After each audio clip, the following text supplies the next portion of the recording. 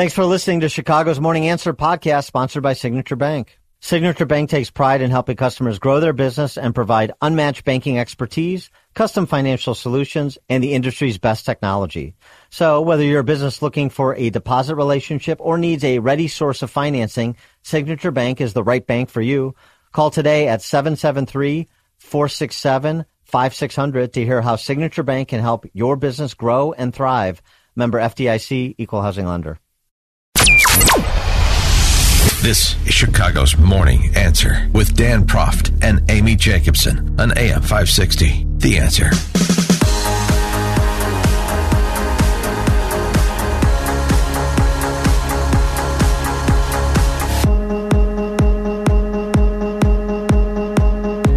Top of the morning, Dan and Amy.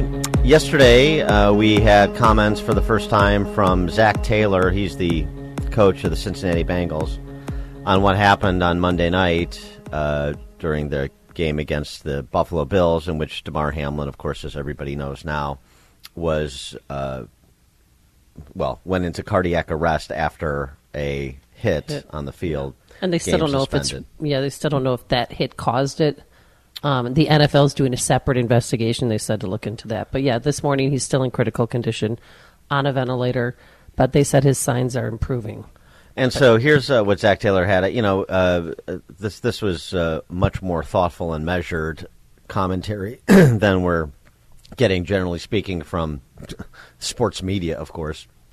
But I thought part of what he had to say, since he was a first-person participant in the moment, about his fellow coach, Sean McDermott of the Buffalo Bills, I thought this was really a positive thing, and it speaks to the relationship between coaches and players, the great ones, at least at every level. And so I wanted to make sure people heard this. When I got over there, the first thing he said was, I need to be at the hospital tomorrow, and I shouldn't be coaching this game. And so that, to me, provides all the clarity, because there was no unprecedented is the word that gets thrown out a lot about this situation, because that's what it is. But in that moment, he really showed who he was, that all his focus was just on Damar and being there for him, being there for his family at the hospital. And at that point, I think everything trended in the direction it needed to trend, and the right decisions were made there. But again, just the way that I really felt Sean McDermott led in that moment for his players. He was there for his players. Yeah, I think that's a great testament to the character of Sean McDermott. Also to the importance of adult judgment. Adult judgment in an era where in every institution we have policies and procedures. So I'm not allowed to make decisions for myself. I can't think for myself, even in a leadership position, because we have this policies and procedures manual. So I just go to the manual because whoever comprised that manual has contemplated every possible contingency in the environment. Hardly. At some point, in a leadership position, you're going to have to make a judgment call. That's what we don't do anymore. And Sean McDermott, along with Zach Taylor, did it in that moment. And so by the time, the league had called in on what to do about this, the teams had already made the decision, the right one. Something else, too, since I've been so critical of ESPN, and rightly so, that criticism stands. I'm not walking back any of the criticism I've leveled. But I'll also point out the positive, talk about an indelible moment on any media outlet, much less ESPN, which is, again, a politically left outlet that happens to cover sports. That's what it's become. Maybe wasn't that at its inception, but that's what it is today. But I don't want this moment to get overlooked either, since they were doing 24/7 coverage of this. It may have been missed by some. Dan Orlovsky is one of their color commentators. They're otherwise. They're Jeff Joniak, like they're color commentator for the Bills. Not their Jeff Joniak. Jeff Joniak's a play-by-play guy. One of the commentators on one of their roundtable shows that are otherwise unwatchable and unlistenable. Oh, one of those. He's a former quarterback, backup mainly. I think he was the Lions for a time. Anyway, He's opposite Marcus Spears, another former pro football player. But Dan Orlovsky on Tuesday, after the game, and I didn't see this till yesterday, so I apologize for our tardiness, but he did this on the air. I've heard the Buffalo Bills organization say that we believe in prayer. And maybe this is not the right thing to do, but it's just on my heart that I want to pray for Damar Hamlin right now. I'm going to do it out loud. I'm going to close my eyes. I'm going to bow my head, and I'm just going to pray for him. God, we come to you in these moments that we don't understand, that are hard, because we believe that you're God, and coming to you and praying to you has impact. We're sad, we're angry, and we want answers, but some things are unanswerable. We just want to pray, truly come to you and pray for strength for Damar, for healing for Damar, for comfort for Damar, to be with his family, to give them peace. If we didn't believe that prayer didn't work, we wouldn't ask this of you, God. I believe in prayer. We believe in prayer. We lift up Damar Hamlin's name in your name. Amen. Amen. Amen. Amen. It's beautiful. Wow. Respectfully. I am so shocked they didn't go to color bars in tone. Yeah, right. Cut out of that. 312-642-5600, turnkey.pro answer line. 64636DA, turnkey.pro text line. I'm shocked. When people say thoughts and prayers and don't give a thought and don't say a prayer, which is most of these people, particularly those that are preening before their social media audiences. Oh, with hashtags Hamlin Strong now, that's out. And yeah. So, people just want to make a $25 donation to his foundation, Damar Hamlin's I'm talking about, or they want to say thoughts and prayers, or they want to put a hashtag up like you just said. Well, they don't know what to do, so they're trying to do something. Dan Orlovsky, it's not just that he offered a thought and a prayer, he offered a thoughtful prayer, and he just told you what to do. He just told you what to do, and he just told you where we are in relation to God. But that's a problem in the secular world, because too many people who have designated themselves their God find out they're not all-powerful, and then they don't know what to do. So they do these vacuous things that we are witness to. Rather than humbly submitting yourself, God, I am not all-powerful, you are. So I ask for you to put our brother Damar Hamlin in your hands and care for him, dear Lord. That's what Dan Orlovsky said. Submitting humbly to the Almighty, rather than characterizing yourself as the Almighty, which is exactly what all these look-at-me people are doing, whether they realize it or not. And I just love the contrast between what Dan Orlovsky and Marcus Spears, to his credit, who encouraged him and was right there along with him, love what they did versus what we've seen, generally speaking, in the media, both sports and otherwise. I mean, it's all one big amalgam anyway, isn't it? And yesterday, I mean, the fund right now is up to $6.5 million. And so his family came out and said, we're going to donate to all of his charities, not just that one single charity. That's great. I mean, like I said, everything that I know about Damar Hamlin, which is not a lot. I remember when he played at Pittsburgh, actually, when I follow college football a lot more closely than I do these days. But, all of the commentary is about our culture and the reaction. It has nothing to do with Damar Hamlin and his family, who have presented themselves very well from everything that I've seen, and it has nothing to do with his foundation and the good work he's otherwise doing. It's not a criticism of any of that. It's a criticism of self-appointed gods, small g, walking around among us, who indicate their belief in themselves as deities by what they say, if they're given a platform in the media. There's a lot of those. Or even on social media. These are the same people that believe that Obama could make the waters recede. These are the same people that think they can bend Mother Nature to their will. They can eradicate a virus. That it's that attitude that you see on display here. Well, and people are so angry they want to blame somebody, and now the focus is blaming the NFL. They didn't cancel the game quick enough, and come on, they canceled the game. They knew they weren't going to play. The Bills coach wanted to go to the hospital. It's not right. It's just they don't know what drum to bang. No, it's a competition for moral superiority, phony as it is. Who can express the most grief? Who can present as most overwrought? Who can be most critical? Because I would have done in that moment, I would have, if I was Sean McDermott, I would have picked him up and carried him to the hospital myself. That's what that's the kind of attitude you're dealing with these neo-Jacobins. Right, now they want the Patriots played at the Bills this Sunday. They want the game canceled. How he's still in the hospital. How could you play the game? Well, they're playing the game because I'm sure that's what he would want. Good morning. I think that's awesome that he opened up and went into prayer publicly. I think enough people don't do that. Good Friday, I turned my life over to Christ last year, or this 2022, and it was life-changing, allowing Christ to take control.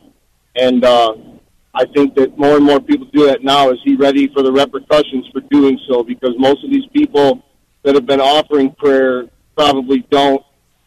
Most of these people, like you said, that are saying you're in our prayers, they don't. It's just a contest. For him to openly pray, and I mean, that was a heartfelt prayer, for him to openly pray to his God. And I hope he stands his ground when they come after him for it. Not enough people are, and we need to, because Christ is King. Thank you. Have a wonderful day. Thanks for the call, Jordan. Dan and Amy, Chicago's Morning Answer. The more you listen, the more you'll know. This is Chicago's Morning Answer. Morning Answer on AM 560. The Answer. Hey, business owners, is your business and money in good hands? Does your bank invest in your success? Hi, Mike Gallagher here, letting you know that when you need a relationship bank, Signature Bank makes commercial banking personal. I love these guys. Not only do they have expansive industry experience, a strong financial track record, but they're also highly capitalized for strategic growth. That's so important. That's why Signature Bank is my bank. They know what it means to grow a business by designing solutions that are right for you and only you. These are real people. They're ready to help. So reach out to my friends at Signature Bank. Make the call today, 773-467-5630, 773-467-5630, or visit them online at signaturebank.bank. That's signaturebank.bank. Your business could be Signature Bank's next success story. Go online, signaturebank.bank, member FDIC, equal housing lender. Signature Bank. Busted. Only the biggest stories, only the biggest guests, and only the biggest opinions. This is AM 560, The Answer.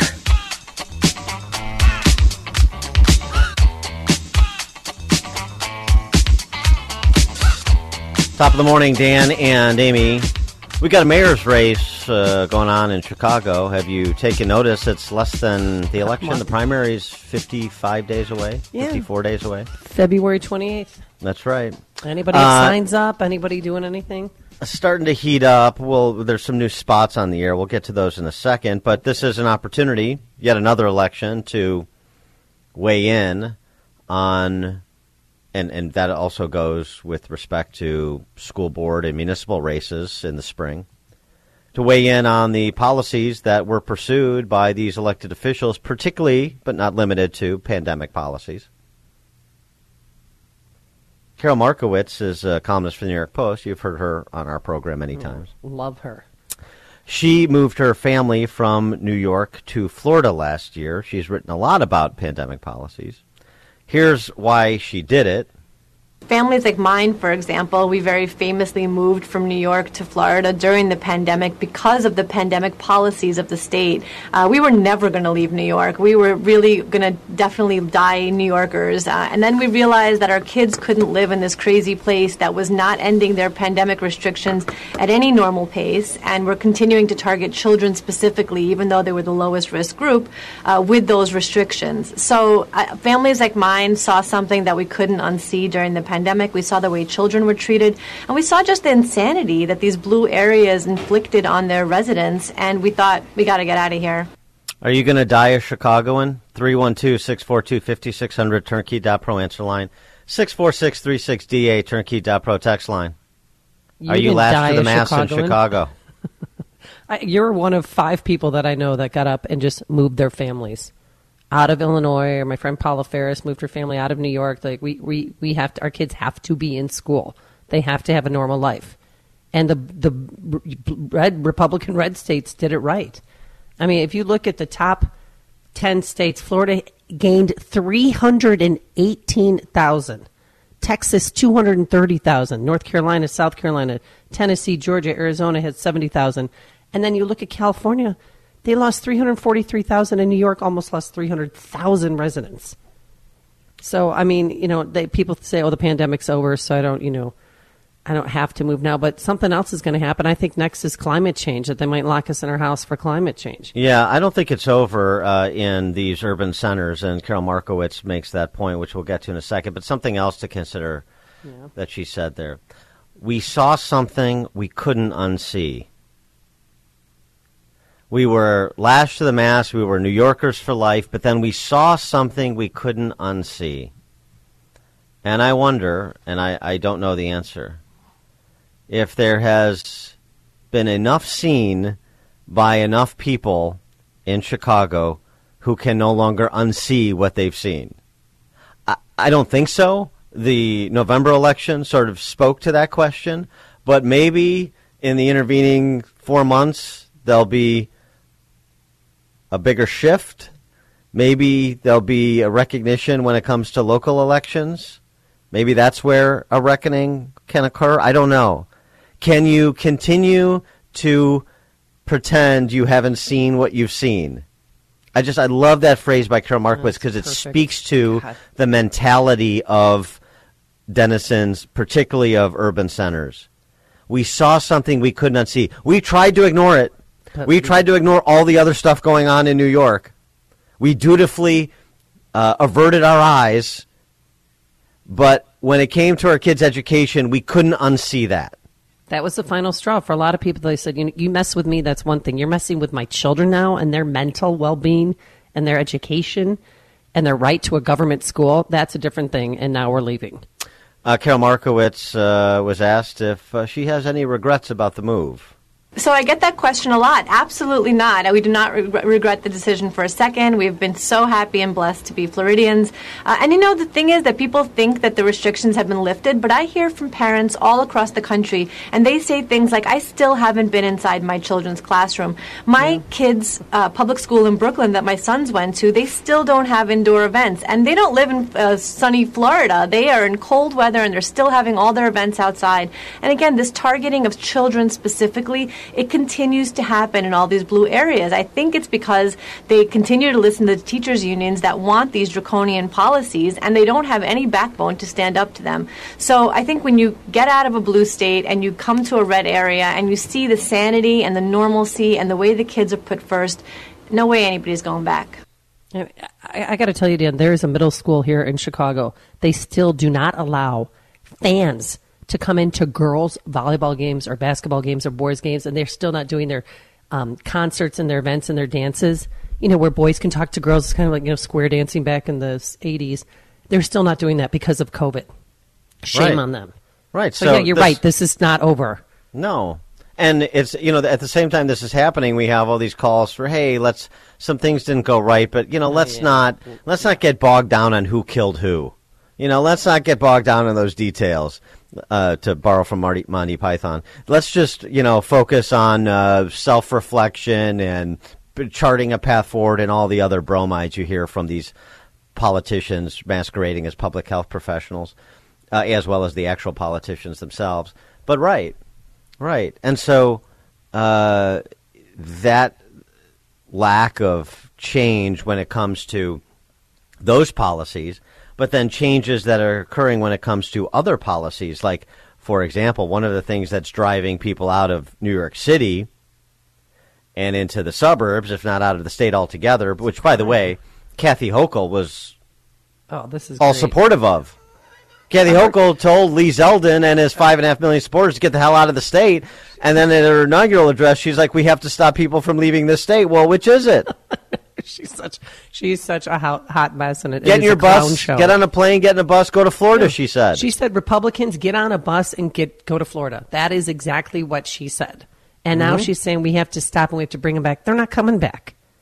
And remember, and at least she's recognizing that people are leaving. Here, we want to talk about beautiful lies. You want to talk about pretending not to see what is happening.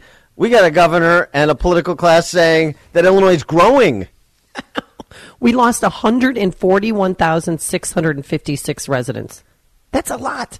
And they're acting like, but I don't know how they're trying to spin this. It's just mind-boggling. There's no spin. There's just a direct lie, just direct agitprop. Do not believe your lying eyes. Believe what we say. And a majority of this state is saying, okay, and a majority of the city for sure. We'll see if that changes. That's my question. And we'll get to the Chicago in just a second with these new ads up from Vallis and from Lightfoot. But one other thing that's happening in big cities, too, like New York, where they eliminated their merit-based selective schools. And they're going to a straight lottery. Well, that's pulling, the urban sophisticates who want to live in the big city where all the action is, but don't want to send their kids to the government school, or not just the neighborhood government school. It's got to be a school that actually has a track record of educating kids, preparing them for, a path to the Ivy League or wherever else. These status-driven, Mercedes Marxists in New York. Well, I can't unsee this. I can't unsee that my kids' school's quality is going to decline because there's no longer a threshold to get in. It's just a straight-up lottery. Now, the interesting thing is, the proponents of the straight-up lottery are generally opponents of school choice. So, on the one hand, let's get more black and brown students in selective enrollment schools by eliminating the selective enrollment, turning it into a lottery. On the other hand, if we made money available attached to the kids and let parents and families choose where to send their kids to school, no, we can't do that. They're just awash in contradictions, and this is the key word, too. And DeSantis mentioned it in his inaugural address. It's not just freedom, it's sanity. It's what are you doing with your freedom? We're organizing things like schools in a sensible way. This is sane. This comports with common sense. And you cannot say that about, for example, school systems in places like New York and Chicago. And more parents, regardless of their political persuasion, and if you're on the left, regardless of your willingness to admit how awash you are in contradiction, you at least have enough concern about your kids to say, well, I got to sheepishly move away from the implications of the policy choices that I support via the politicians I vote for. That's what's happening. And this is why you see 500,000 people net leave New York in the last 2 years. And as we talked about earlier in the week, talk about, again, averting your eyes, the great inverse relationship between population and legislative salaries. At the same time, they lost 500,000 people. Yeah, they gave themselves a raise. 30% raise to $142,000 a year. They're now the highest paid state legislators in the country. They presided over a mass exodus of 500,000 people over the last 2 years. Is there a bigger commentary on elected state officials than an exodus like that? If there is, I don't know what it is. I mean, it's just fascinating. 312-642-5600, turnkey.pro, answer line 64636. Type in DA, then a quick comment. Leo, Wicker Park, you're on Chicago's Morning Answer. Yeah, hi. It's kind of sad that people are leaving, but if they're finding a happier life elsewhere, all power to them. You know, it doesn't really matter how many people leave. It's fine here, and people are happy being here. Exactly. So, really, it's wonderful fine here, Leo. Yeah. No, Leo? It's wonderful here. Leo, safe walking. No, Leo, do you feel safe walking outside your house, Leo? You just heard him. Leo's ecstatic to be here. Good. What is exactly? He doesn't look over his shoulder now like he never used to before. People are happy when his car jacked. I mean, look. I completely agree with Leo. I don't know what makes Leo happy. What's going on in Chicago makes Leo happy. He wants to stay. Great, stay, enjoy it.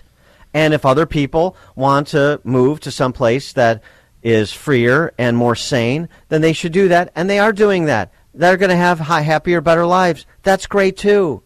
I mean, look, I'm all for allowing people to wallow in their own filth if they want to. That's what being a free people means. So Leo is happy to wallow in Wicker Park and call that happiness. Hey, you know, happiness is an individual decision. Happiness is hearing gunshots? No, happiness is hearing gunshots. Maybe really? He likes the action. Huh? Makes things exciting for Leo. The siren's going off all the time. I love it. Happened 10 years ago. I love it. But so you like people who could abide this? Who could pay any attention whatsoever and say things are great? Leo in Wicker Park and many, many more residents of Chicago like him. Wow. I'm so glad he called. Yes. Actually, yeah, I'm glad he called too. All right. Well, speaking of Chicago, so we got this mayor's race that's picking up in pace. I don't know if it's picking up in pace in terms of your interest level. 312-642-5600, turnkey.pro answer line. Paul Vallis is up with 2 new ads focused on public safety and making sure everybody knows he's a Democrat before he starts getting accused of being a Republican by Lori Lightfoot and Chuy Garcia.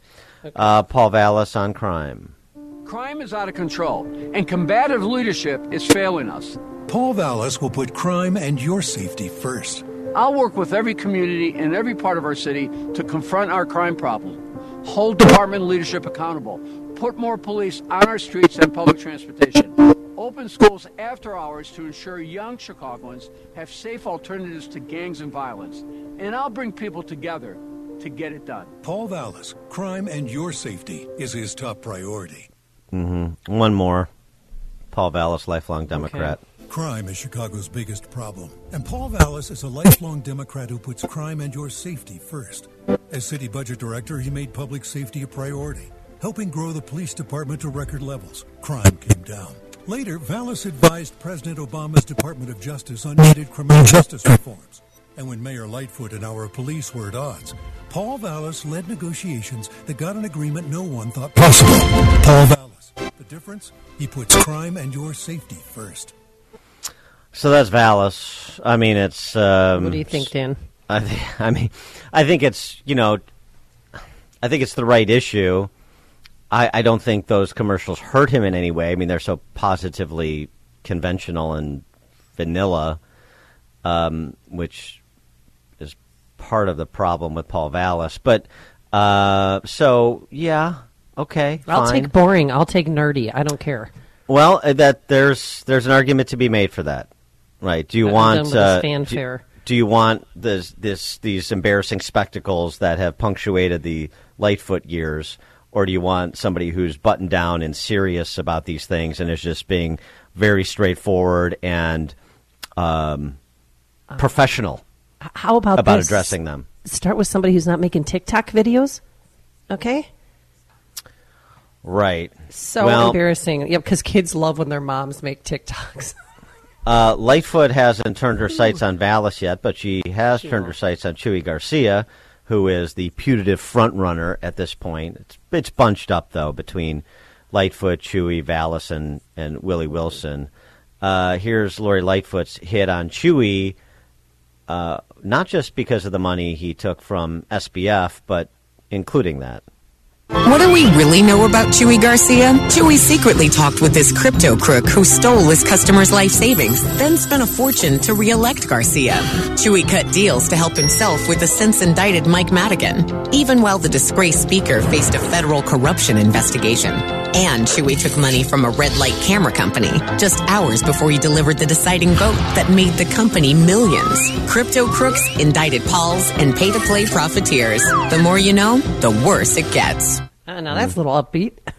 Yeah, and she's got she's it's like a clown show. Marionette, kind of thing. Again, it's relatively conventional. I think that's a pretty good hit for Lori Lightfoot's purposes because she has a low ceiling. She is just viewed very unfavorably by most of the demographics in Chicago. So she's got a problem. But the demographics where she has to make her bones, black voters, and and there's half a dozen black candidates in the field that all take a little bit of universe. Yep. But the other, don't forget, that put her over the top and sent her with such a wide margin to victory, Lakefront liberals, the Chardonnay Antifa on the lakefront. Yes, I know them well. And so a lot of people will not be, particularly moved by taking campaign cash from this guy or cutting deals with Madigan. But the self-styled, they're not really good government voters, but they pretend to be. They think they are. The self-styled goo-goos, this has appeal. And she's going to need as many of those voters as she can get just to make the runoff. So politically, I think that's actually a pretty smart play by Lightfoot's campaign.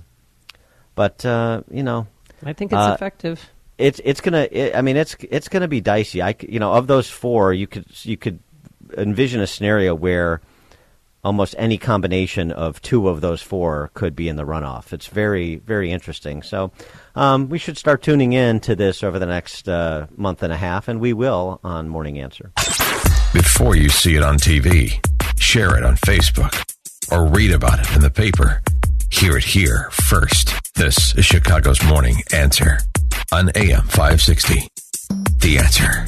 Business owners, now's the time for your business to make the move to a locally owned business bank. Hi, Mike Gallagher here to let you know that you don't have to look far. Signature Bank was founded in Chicago with a simple mission to help companies like yours grow, succeed, and thrive. Their decisions are made locally by a terrific team that knows your name, cares about your business, and invests in your success. That's why Signature Bank is my bank. I'm a customer. As business owners, they knew that local family-owned businesses were not getting the help they needed or deserved. So I invite you to reach out to my friends at Signature Bank today. Write the number down. Remember this phone number, Signature Bank, 773-467-5630, and learn all about this great bank, 773-467-5630, or visit them online at signaturebank.bank. That's signaturebank.bank. Signature Bank makes commercial banking personal. Member FDIC, equal housing lender. This is Chicago's Morning Answer with Dan Proft and Amy Jacobson on AM 560. The Answer.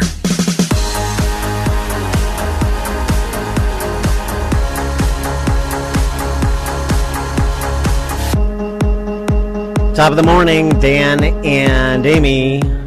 At this point, it seems like, Congressman Kevin McCarthy needs, an intervention from, I don't even know who would intervene. Who would be the Jimmy Chitwood of the Republican Party to come in and say, I think it's time for me to start playing again.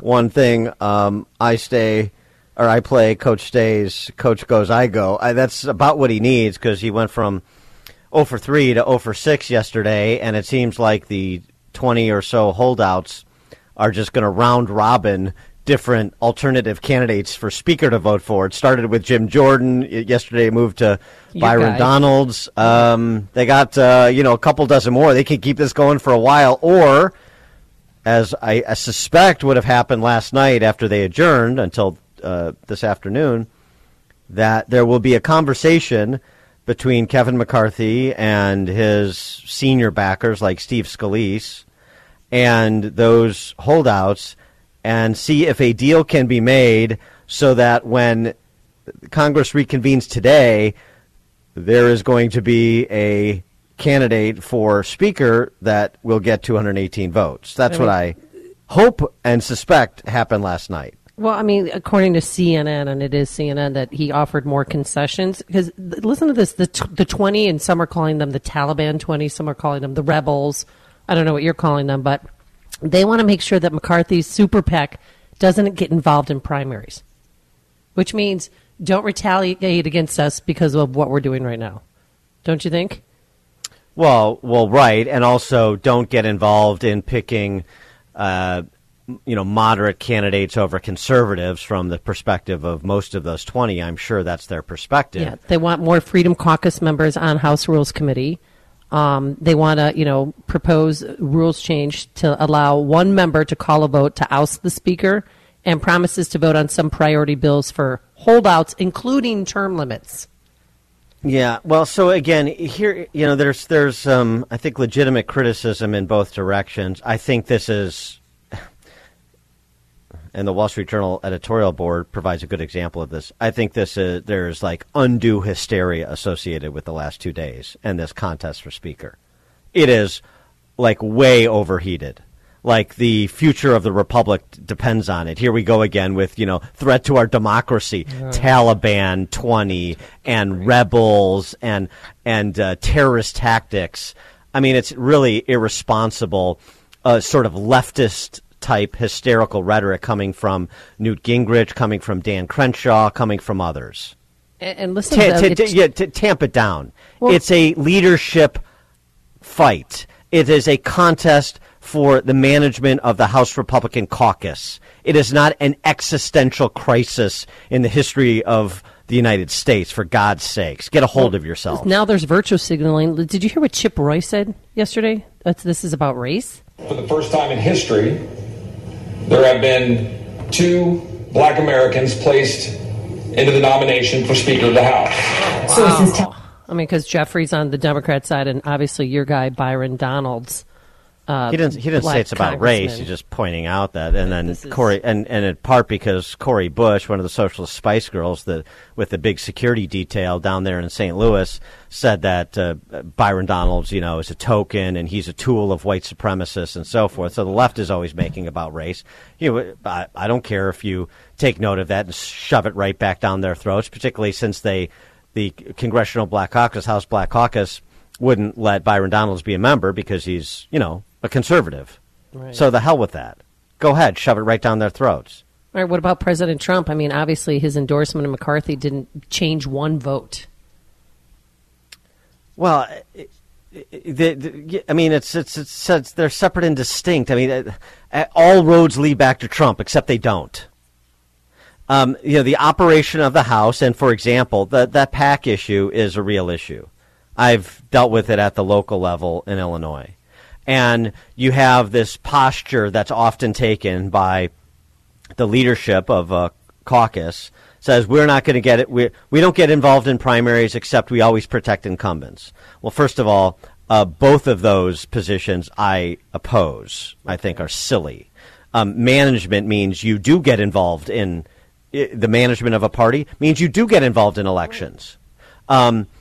But you also don't protect incumbents regardless of their job performance, regardless of what they did. You have incumbents that turn on the party and are collaborating with Democrats on issues that are central to the policy agenda. Well, then you could say, yeah, you know what? You have done something that leads us to say we can do better in that district than you, and we're going to back a primary challenge, which is what I did at the legislative level for a few cycles, you'll remember, in the last decade.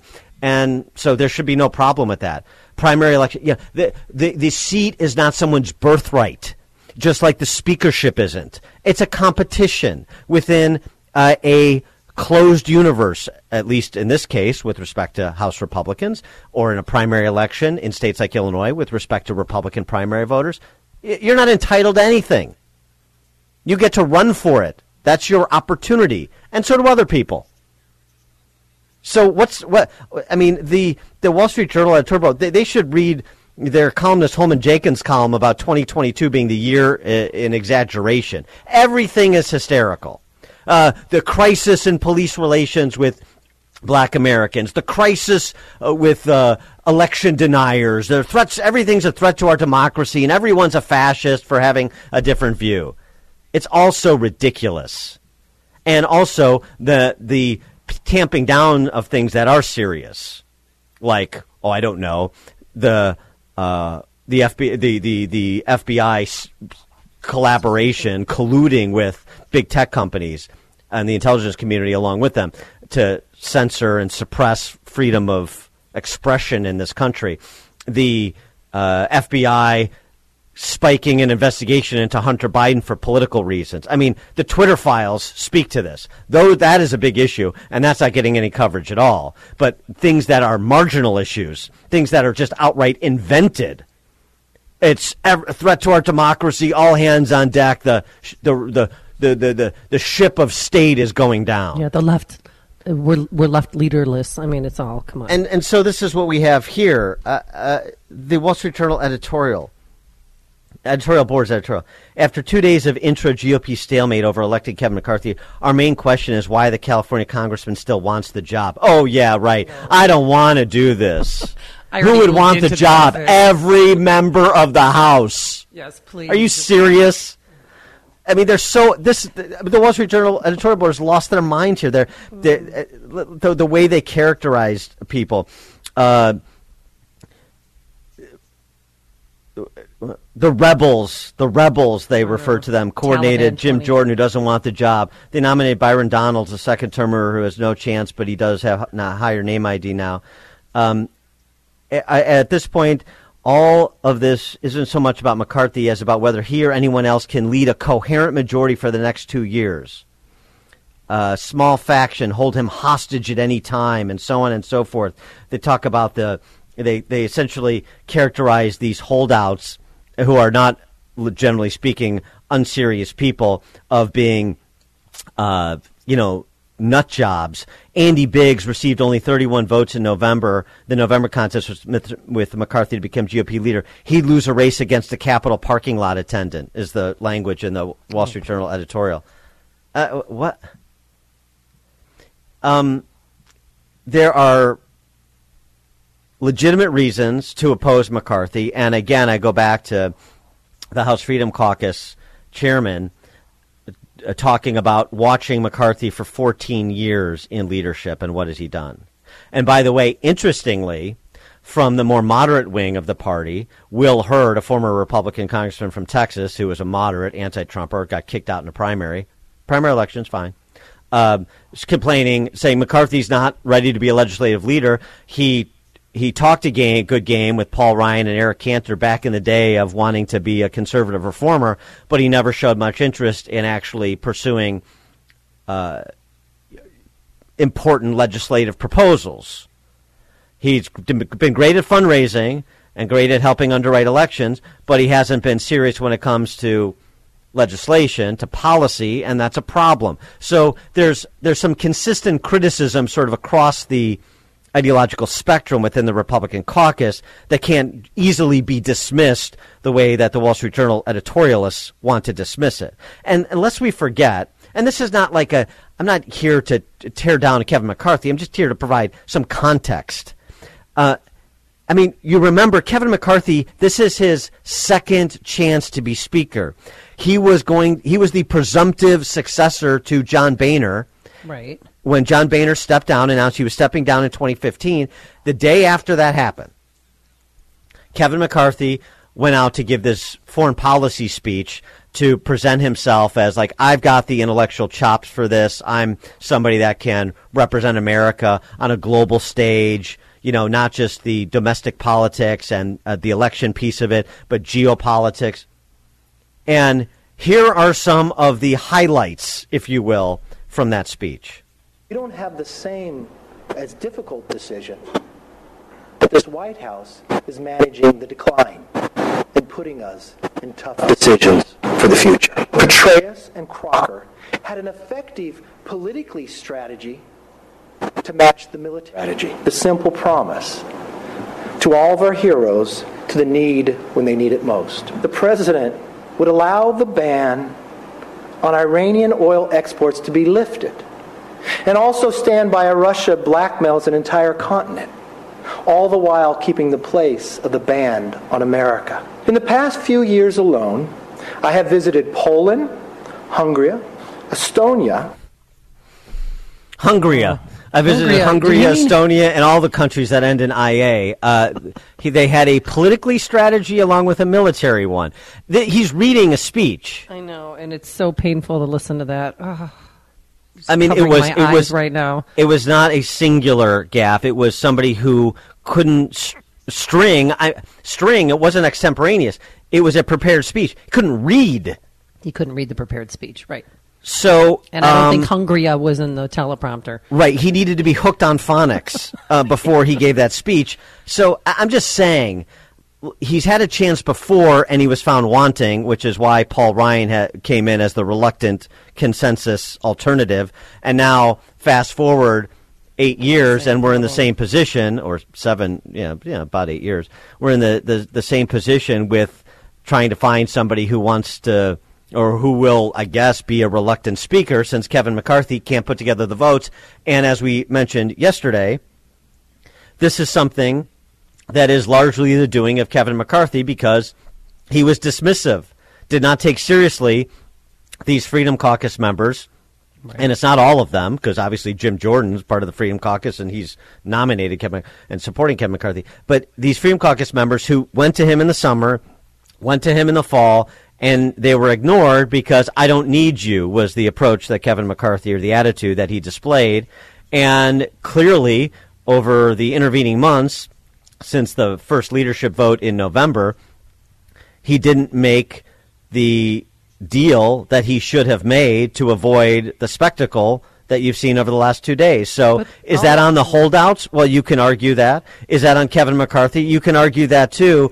And it's a shame that people like Crenshaw and Newt and the Wall Street Journal editorial board don't see the other side of it. But Kevin McCarthy raised money for all of these candidates who are not voting for him right now. That's your job as the House Minority Leader, is to raise money for the NRCC and to have the NRCC be in the business of winning elections so that you get a majority.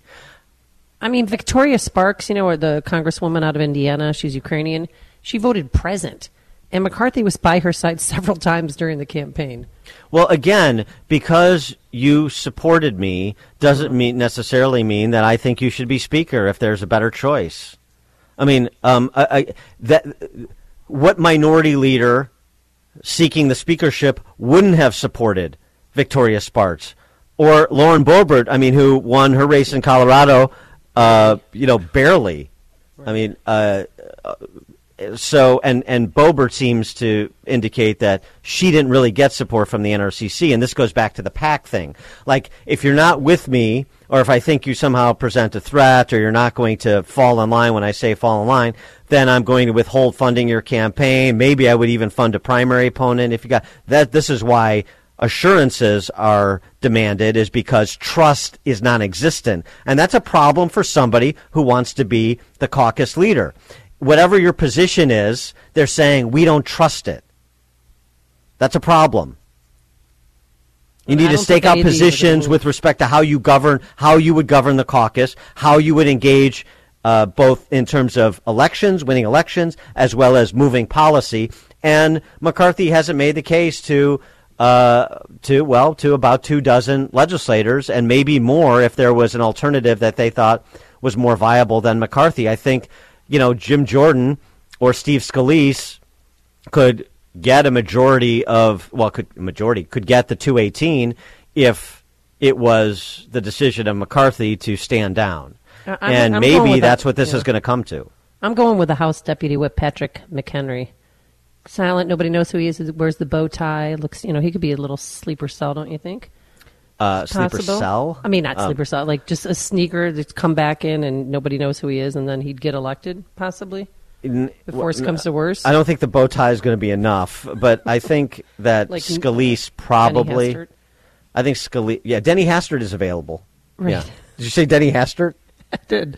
President Trump's available. People are throwing his name around yesterday, too. I don't think so. But Steve Scalise is a more realistic option. And, Ken Buck, congressman from Colorado, who's, by the way, backing McCarthy, was on the cable news talkies yesterday saying the same thing I'm saying. Look, at some point, you either demonstrate you're able to cut a deal, or you have, and this is apparently what he said to Kevin McCarthy, so he said, or you have to step down and we have to elevate somebody who can get to 218. I mean, that's where it's at. Right. And again, if this plays out for another couple days, I mean, I'm sort of in the David Harsanyi camp on this. He had a good piece in the Federalist, much more sort of rational and measured than the Wall Street Journal editorial board. I'm ashamed to describe them that way, but that's what it's deserved. Relax, the GOP fight over House Speaker doesn't really matter. I mean, it matters somewhat, but he's right that it's just a vote about management. Somewhere in the vicinity of 0 voters will change their worldview or political affiliation because the GOP is taking a few extra days to grind out their leadership vote. Nor is there anything particularly dysfunctional, quote unquote, about disagreeing on the question. McCarthy isn't an admiral or preordained by the Lord to be speaker, so this isn't mutiny. It's just a vote. Indeed, a battle over leadership shows a more small d democratic dynamic than the typical lockstepping on the matter. In most other democratic nations, this kind of parliamentary fight would be considered tame and completely expected. Right.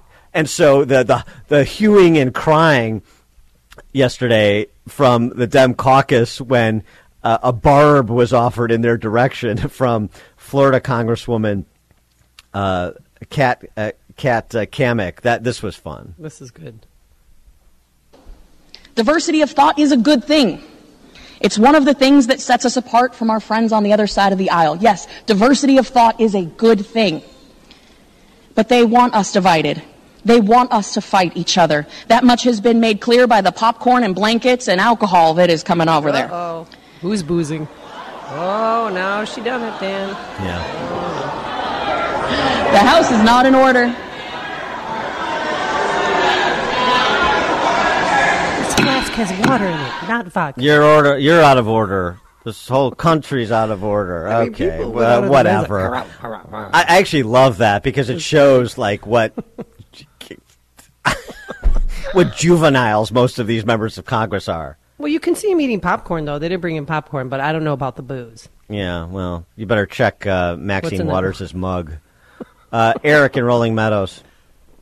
Hey, good morning, guys. I was watching a little cable news last night just after Tucker was done, and the talking head was, well, they were completely making it personal, even though I forgot the woman's name, the senator, she was just saying he doesn't have the vote, and they're making it personal. And Troy Gowdy came on next and said, yeah, obviously she has a personal grudge against him, and it's just amazing.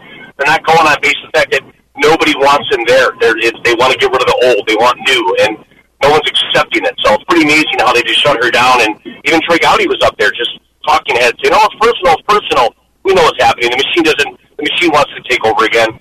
Well, but thanks for the caller. By the way, if your vote is based on like a personal disagreement with the candidate, get over it. That's acceptable. Oh. It's acceptable to say, I got a personal issue with this person, and that's why I'm not voting for it. And because the personal issue is going to relate back to something along the lines of trust, I suspect. So, I mean, it's personal, as opposed to everyone else whose motives are completely pure. There's nothing personal that's informing the supporters of Kevin McCarthy as opposed to the opponents. On the one hand, there are all these angels in the Republican caucus. On the other hand, there are the rebels, the Taliban. It's all so overheated. Well, do you think any of these 20 congressmen and women are doing this to elevate their profile? Because now people, I mean, people know who Lauren Boebert was, but now people are, Mary Miller's on that list of the 20, and there's others too. Yeah, I'm sure that the idea of elevating your profile is part of the calculus because it's part of the calculus for every single member of Congress. Every single I mean, again, the idea that there's a selfless group here and there's a selfish group. Wrong. There is a bunch of self-interested politicians pursuing their interests, and if you want to be their leader, then you have to align the interests with your own. And if you can't solve that equation, then you're going to have to step aside for someone who can. It's as simple as that. Dan and Amy, Chicago's Morning Answer. Before you see it on TV, share it on Facebook, or read about it in the paper. Hear it here first. This is Chicago's Morning Answer on AM 560. The Answer. If you're looking for the latest news, insight into what it means, and the sharpest opinion, there's only one station in Chicago where you can turn, and it's this one. We're AM 560. The Answer. Top of the morning, Dan and Amy. Today is Pope Benedict's funeral. Of course, he died over the holiday. And you may be wondering, well, is President Biden going to attend? Fox News reporter caught up to him on the tarmac and asked, "You're not attending his funeral tomorrow, though. Why?" Well, why do you think? Well, you tell me. You know why? You can tell me, sir. The reason I'm not attending the funeral tomorrow is because it takes an entourage of 1,000 people to show up, not visitors. But we would everything in the wrong direction. I inquired about that, and people are sending mostly their apostolic delegates, folks to know. We would just get in the way. It's hard to hear because of Air Force One or whatever that was, Marine One behind him. But he's not attending. Why do you think? Oh, I have some ideas. I have some ideas. There's a big entourage coming for him. If he shows up. Yeah, the logistics of it. We would get in the way. He said, "Really? Is that the reason he's not attending?" Is Kamala Harris going to go at least? Because isn't that what vice presidents do? They go to world leaders' funerals. I don't think she's attending. Why? Why do you think? Well, because they don't like Catholics. They like ceremonial Catholics, ornamental Catholics like Joe Biden. We call them Catholic lights. No, not Catholic light. Not Catholic light. They have nothing to do with Catholicism. If you're a pro-abort-on-demand politician, if you're a tool of the teachers union opposing opportunities to minority children, largely minority children, low-income families, low to middle-income families, largely disproportionately minority, if you don't know what a woman is, then you can call yourself whatever you want, just like a man can call himself a woman. Doesn't make it so. Ornamental Catholics, people who use that as a label to pander come election time, like Joe Biden does and always has. A favorite observation of mine from Pope Benedict, so appropriate for our time, particularly as people see every political spat as an existential threat to world order. He wrote in a book, Truth and Tolerance, which was a compilation of his lectures, one of his observations. Whenever politics tries to be redemptive, it promises too much. Where it wishes to do the work of God, it becomes not divine, but demonic. And isn't that our culture, particularly as promulgated by the left? Politics is the path of redemption. And when it does that, it becomes not divine, but demonic. Doesn't know its place. Because we don't know our place vis-a-vis the Almighty. So important, those words. Dan Henninger, writing about Pope Benedict in the context of Putin and Xi, who see a weakening of the moral character of the West and an opportunity for their totalitarian interests. I don't know if you saw this over the holidays. There was like a Santa Putin piece of communist propaganda put out by the Russians. And it was a gay couple with a transgender child. That's how it opens. Getting gender-neutral toys. And then Santa Putin comes down the chimney, changes the picture of the gay couple to a man and a woman, makes the boy a boy, and leaves boys toys. So now you have, I mean, it's remarkable. And again, you have a godless communist KGB commissar like Putin using Christianity against the West.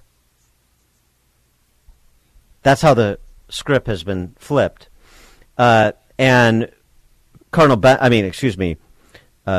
Benedict the 16th was a ardent defender of the West and the Judeo-Christian values that are the foundation of the West. Reason and faith, he wrote, come to each other's assistance. Only together will they save man. Entranced by an exclusive reliance on technology, reason without faith is doomed to flounder in an illusion of its own omnipotence. Faith without reason risks being cut off from everyday life. As in comment on that observation by Benedict, Henninger wrote, this writer's longstanding solution to reducing the country's problems has been, go to church on the weekend. Learn that, in fact, you're not number one and not alone. It has become unfashionable, if not forbidden, to talk about religious belief in the context of public life, the religious right and all that. But perhaps the moment is right to revive Benedict's argument for religion's proper role in organizing a coherent, self-confident society or nation. Perhaps it is. For more on this, we're pleased to be joined by Mary Fiorito, who's with the Ethics and Public Policy Center and was a close confidant of Cardinal George. Mary, thanks for joining us again. Appreciate it. Oh, it's my pleasure. Thank you for having me. So, your reflections on Pope Benedict's importance? Oh, he's going to be a doctor of the church, which is reserved for only those, among the saints who have made the greatest intellectual contributions. You really have to, it's Augustine and, Ambrose and Catherine of Siena and one of the greatest saints within 100 years is going to be a doctor of the church. There are few who have made the type of intellectual contributions that he has made. Yet at the same time, everything he wrote was very accessible.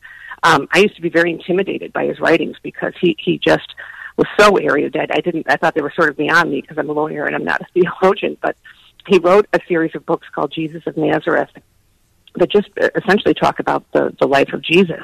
And you can sit down and read those and, you can just be a high school graduate and you can understand what he's saying. He had such a love for the Lord that he wanted to make that love and that relationship not only known to other people, but he wanted to tell everyone, you can have this too. Everyone can have this kind of relationship with the Lord. And in fact, you look at, I think he's written 66 books and countless papal encyclicals. Someone was listing all of his works. Yet his very last words, while he was alive, according to his priest secretary, were, Jesus, I love you. And I think that just sort of sums up his whole life. Everything he did was out of love for the Lord. But he wanted people at all levels to be able to understand that love and to understand what it means for them personally. So, again, he could approach it as a great intellect, but also as a very simple man whose whole life can be summed up in those last words, Jesus, I love you. Does the fact that he stepped down when he felt he no longer could fulfill the duties, does that speak to his humility and love of the Lord?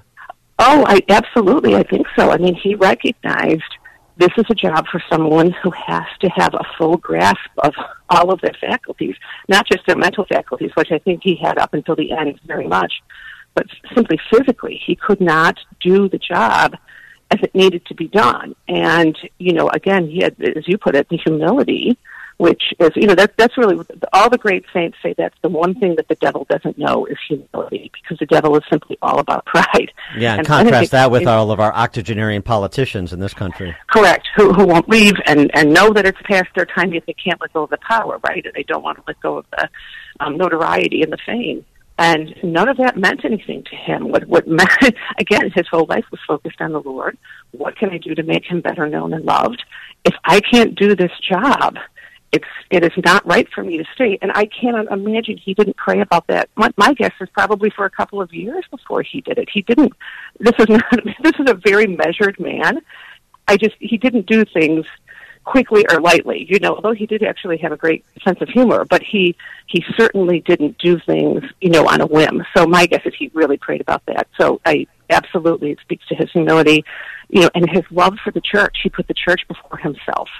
Well, Mary, what are some stark differences between Pope Benedict and Pope Francis? Oh, well, they're personality-wise, Amy. You have, an Argentinian who's very, very outgoing, who's very much an extrovert, who's very much a man of emotion, and you have a German, who's very much an intellectual. Who, Cardinal George always talked about what he said were the caricatures of Benedict, and one of them being that he was God's Rottweiler and the Panzer Cardinal and all of this, because he was the isn't that great? And the Panzer Cardinal is my other favorite, but yeah, right. Because he headed up the Congregation for the Doctrine of the Faith, which is sort of, they called him God's watchdog and all of these things, because you had to correct errant theologians in that role. That was part of it. But as Cardinal George said, he was actually a very shy man. There's some great pictures I don't know if you remember when Pope Benedict came to the United States and visited with the Bushes at the White House, and President and Mrs. Bush were so gracious to him and had all the flowers in the garden at the White House. They planted yellow and white tulips for the papal flag. They were just so that every small detail they attended to. It was so beautiful. But there's a really funny picture of Cardinal George sitting next to Pope Benedict at I think one of the seminaries in Washington, where they had evening prayer with all the priests, and just the looks on both of their faces. The Cardinal is looking very puzzled, and Pope Benedict is you can just see he's just pained to be in these public moments, because he was actually a very shy man. He didn't like doing any of that kind of stuff. But beyond the personality, though, the real difference is where Benedict sought to take the church, consistent with his predecessor JP2, versus where Francis is taking the church and is poised to take it even further, and I mean in the direction of leftist politics, including sort of redefinitions of marriage, gender perhaps coming. Yeah, I'm not sure that I would go that far with Francis. And in fact, I have a friend who actually worked for Francis when he was Bergoglio and the Cardinal Archbishop of Argentina, who says, the way he's sort of made out in the media isn't actually an accurate reflection of what he thinks. I think he may be surrounded by people who might share some of those ideologies, but I don't know that he himself would go that far. Again, you're quite correct, Dan, that Benedict's papacy was absolutely a continuation of John Paul II's. And, you look at some of the things Benedict did, particularly around the areas of sex abuse, very much moving in, removed an incredibly powerful priest named Father Maciel, who headed up an order called the Legionnaires of Christ, who was unfortunately engaged in incredibly, both sinful and criminal behavior, and removed him. And people said he was too powerful to touch, and Benedict got rid of him. He was the one who put the brakes on Theodore McCarrick and silenced him and restricted his ministry. So, Benedict really moved on things. He was absolutely disgusted and appalled by any kind of, sexual impropriety and sexual abuse. So he was very, very firm on those. I think you have with Francis maybe a different sort of approach. He wants to be, what he says, accompanying people, welcoming people, and then perhaps leading them to Christ. I think Benedict's approach to telling people the truth would have been a little bit different, saying, justice requires that I tell you the truth about who you are as a human person and what God wants for your life. So I think it's more a difference in approach rather than a difference in belief. I don't think that Francis, believes in transgenderism or anything even close to that. I just think it's the approach he feels you need to get to the person first, accompany them, then show them the truth.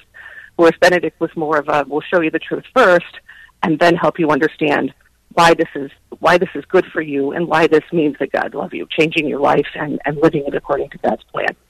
I hope you're right. I know that Pope Francis, this is glossed over by the media, of course, that wants to make Pope Francis the first not Catholic Pope. But I know he called marriage redefinition an anthropological regression, and so that Correct. speaks to his views. But I just, I mean, he's still a man, and he seems very taken by the sort of political debates of the day, and I don't mean sort of fundamental free societies versus totalitarian ones that John Paul II took up and that Benedict took up. I mean the identity politics of the day. And, we got a cardinal in Chicago who seems to be taken with those same issues. Right. Well, he also called abortion. He said it's like hiring a hitman to solve a problem. Yes. I mean, and so he has been, actually, he doesn't pull any punches when it comes to some things. And he has sort of that, again, South American temperament, and he speaks very forcefully. And I think, you're quite right, Dan, that you do have sort of a secular media who doesn't really want that part of the Pope to be known to people. They want people to have this impression that he's saying you don't need to live your lives according to the Ten Commandments, and that's absolutely not what he's saying. I mean, take, for example, the who am I to judge line. Do you remember that? He was speaking of a man who had same-sex attractions as part of his temperament, and, the Pope said, who am I to judge? But he said, who am I to judge? After saying, if this is someone who is trying to convert and live his life as the Lord would want, right, so chastely, then who am I to judge? But all you heard was the who am I to judge, which, went around the world as a soundbite, but that's not at all what he was saying. He was saying that people who have same-sex attractions are called to live chastely. And you judge an action, but you don't judge a person. That's what he was saying, and it got completely misconstrued.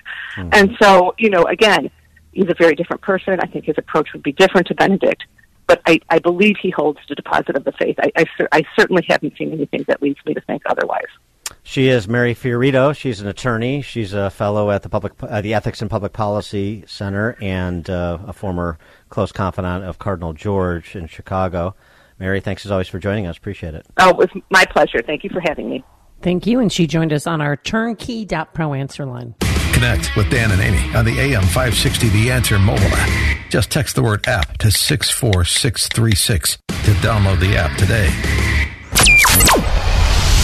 This is Chicago's Morning Answer with Dan Proft and Amy Jacobson on AM 560 The Answer.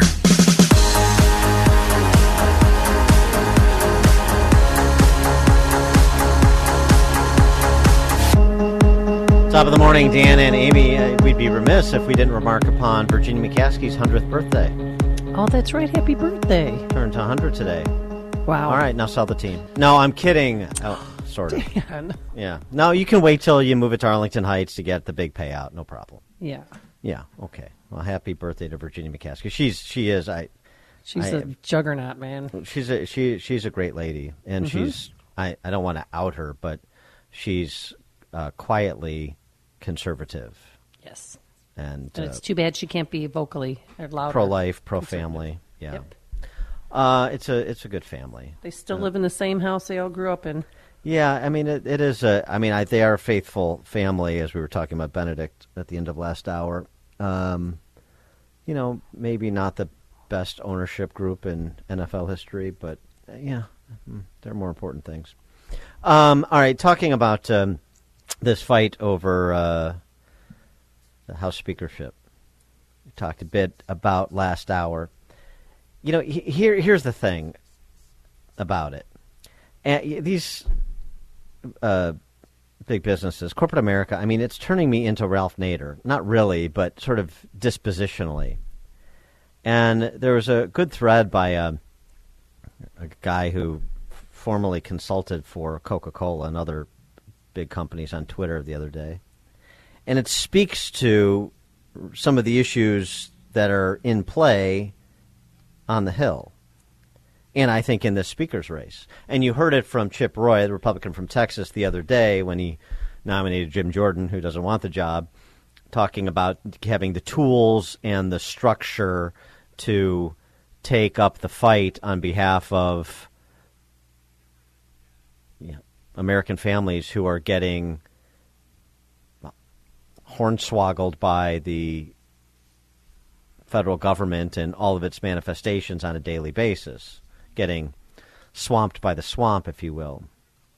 Coca-Cola. I mean, this doesn't surprise me because we know what a woke corporation Coca-Cola is. You know, they were part of the whole boycott Georgia because of the election reform law, all the hysteria surrounding that when Major League Baseball pulled the All-Star game and all that. Kaylee Means is this dude's name.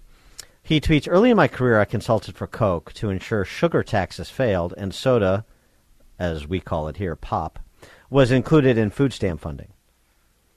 I say Coke's policies are evil because I saw inside the room. And, of course, this is relevant to us because this was the one thing that generated a tax revolt in Cook County in the last 100 years, the sugar tax, right? The 3-cent sugar tax, and moms lost their minds. Yeah, because I will not pay That's the line. 3 cents more for my Grape Crush. Right. Early in my... So I say Coke's policies are evil because I saw inside the room, says Kaylee Means. The first step in the playbook...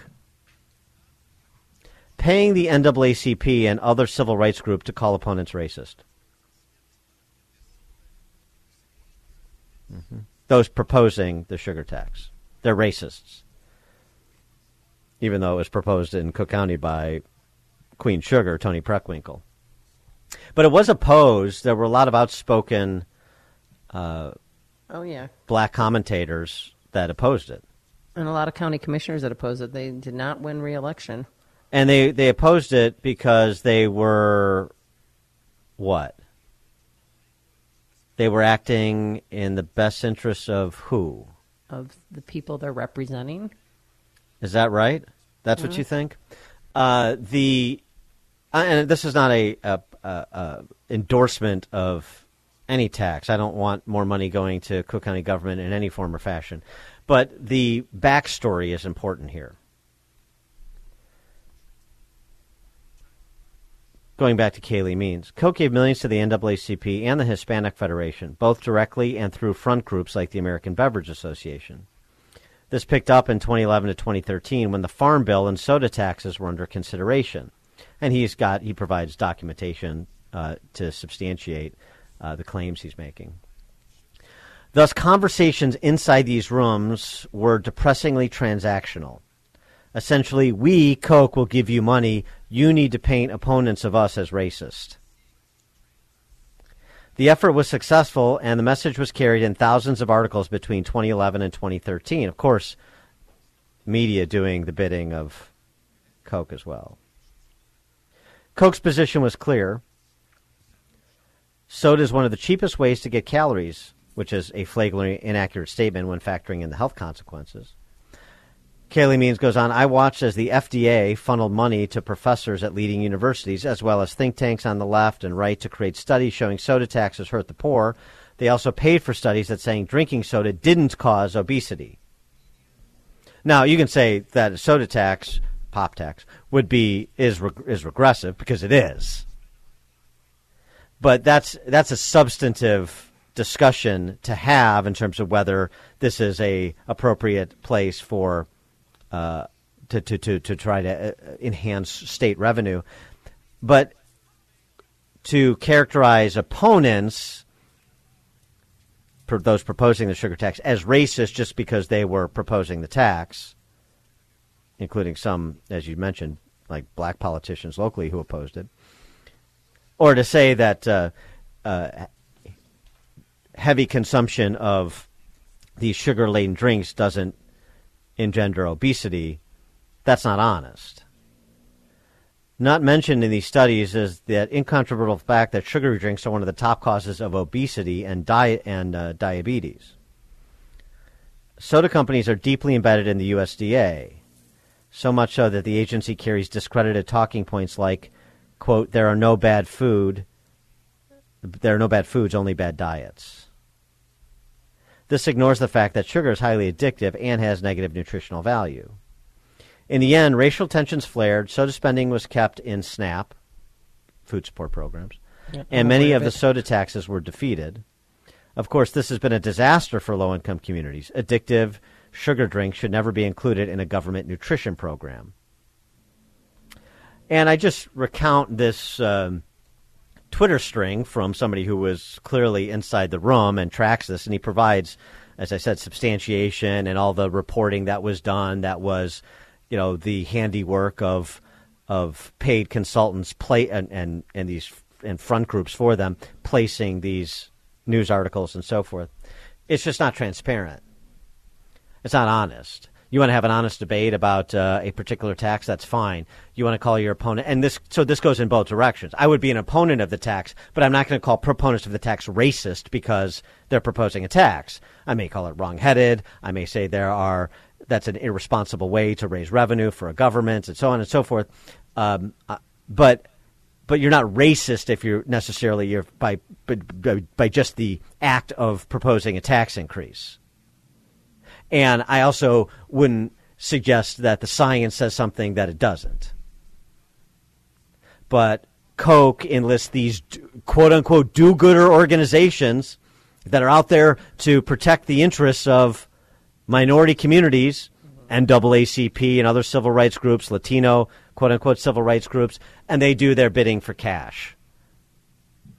And then the politicians as well, on both sides of the aisle, who are either bought and paid for or don't want to take up the fight.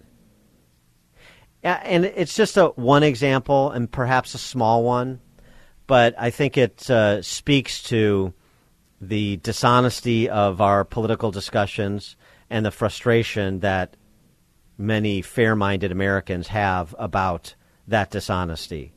Looking for Diogenes. Maybe you won't find him on Capitol Hill, but you're certainly not going to find him in many corporate boardrooms either, or in the leadership of just about any of our civic institutions. And that becomes a problem.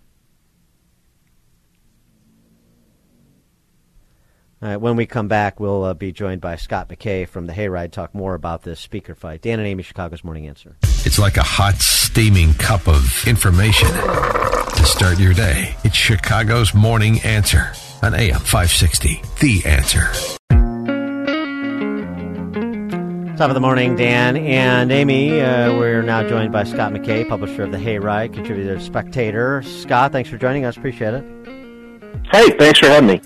So this House Republican fight over who shall be Speaker, Kevin McCarthy seems to be attempting a war of attrition. How's that war going? Well, I think he's the one that's going to get attrited if he doesn't just do what's necessary to get the votes. And this thing has been really strange in that, he moves all of his stuff into the Speaker's office, and he runs around talking about how he's earned the job before he's got 218 votes. And what this has kind of shown is, it's all about Kevin McCarthy. And the moment calls for something totally different. The moment calls for it being all about the movement, it being all about finally allowing Congress to serve the needs of constituents rather than K Street. Because exactly, that to me, this is a question of his competence, his political IQ. Is that the complete misunderstanding or lack of understanding of these 20 holdouts? He thought he could just sort of become, by behavior, make himself the presumptive speaker and everybody would fall in line. How do you not know the attitudes of so many members of your caucus? Well, look, he was supposed to have 250 seats, or at least, 240. I mean, this was supposed to be a red wave election back in November, and it was supposed to sweep the Democrats out and give him a big majority, with which he wouldn't even have to worry about the Freedom Caucus and some of these other guys that are detractors of his. Yeah, but because he'd have the votes without him. But he knew he didn't have those votes as of November 8th.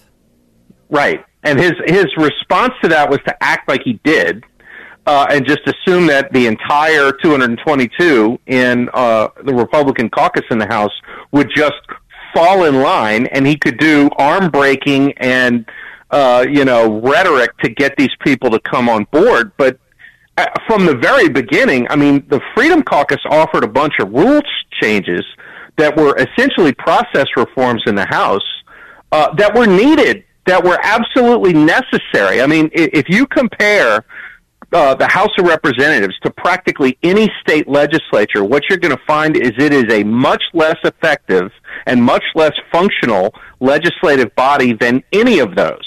And of course, nobody is really super happy with their state legislature either, but at least you have things like members being able to bring amendments on the floor, or you have a single subject rule on legislation. And things like that. The way Congress works, it's a dictatorship. It's almost useless to be a member of Congress because it's not a functioning legislative body. I mean, look how they handle the budget. There's a well-established procedure. You're supposed to have 12 different appropriations bills that get marked up in committee and then get brought to the floor in a timely manner. And instead, it's continuing resolutions at the last minute. Or worse, things like this stupid omnibus bill that they passed on Christmas Eve. So who's going to blink?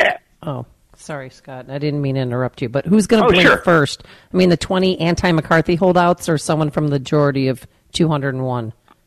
I'll put it this way. I don't see that 20 moving unless McCarthy basically gives them everything they want. And supposedly last night, that was kind of the direction that this thing started going in, is McCarthy offered up a bunch of extra bennies to these guys. Like, I think it's they played around with the motion to vacate the chair. Now all you need is just one guy to stand up on the floor and make the motion, whereas before you needed, I guess, 5 people willing to be sacrificial lambs to do that. So they did that, and apparently the Freedom Caucus is getting a bunch of people on the Rules Committee, which was something that they had asked for that everybody kind of scoffed at, and it looks like McCarthy's going to offer that to them now.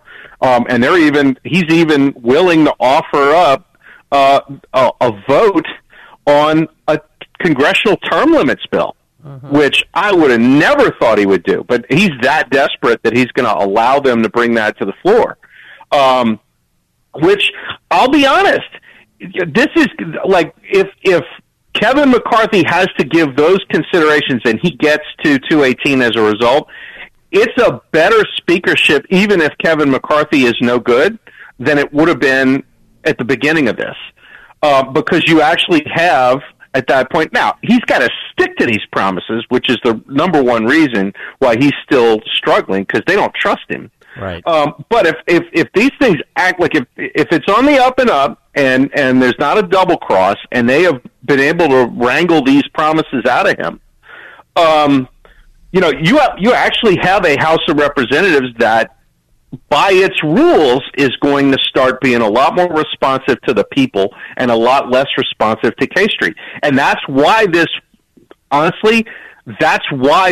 been reported the way it's been reported by the legacy media, that, the Republicans don't have their act together and this is embarrassing and it's a mess and blah, blah, blah.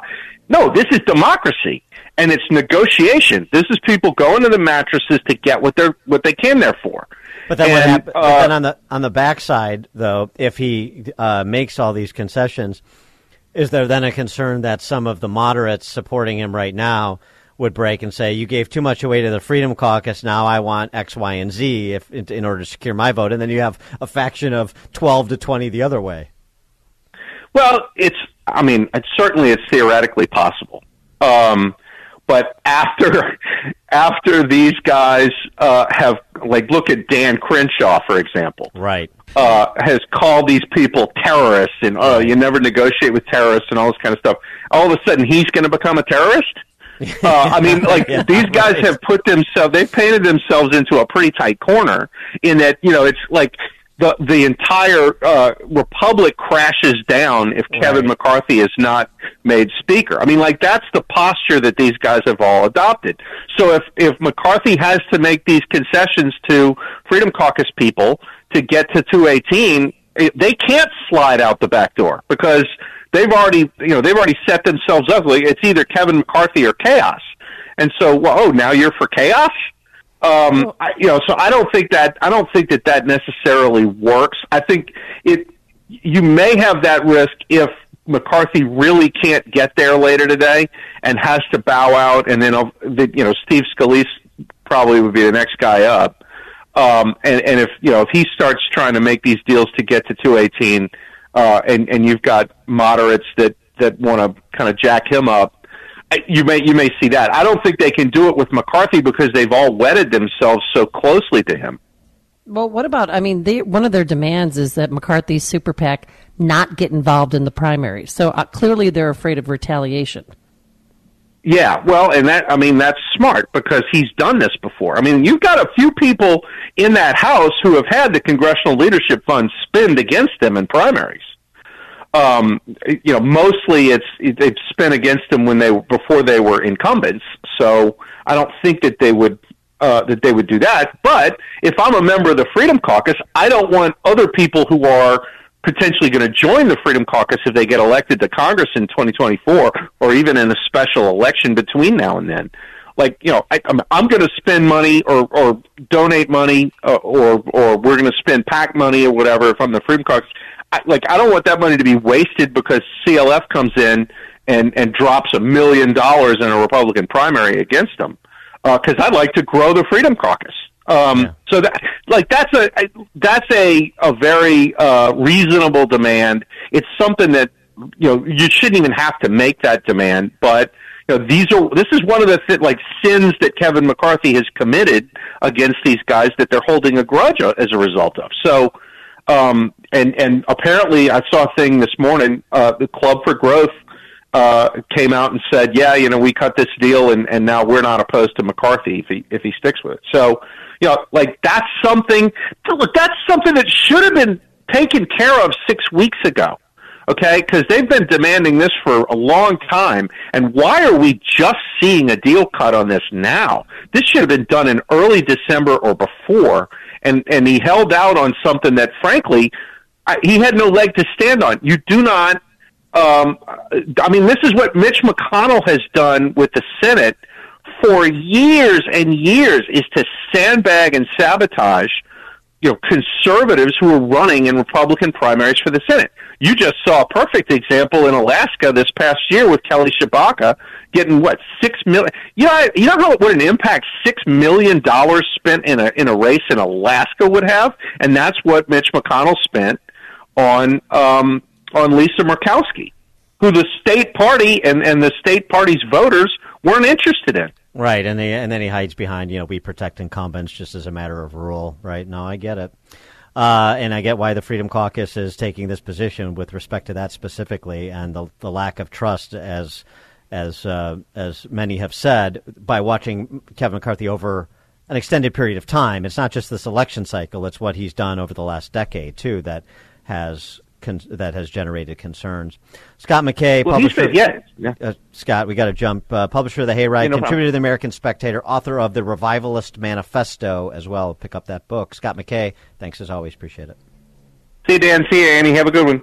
Thanks, you too. And he joined us on our turnkey.pro answer line. Before you see it on TV, share it on Facebook, or read about it in the paper.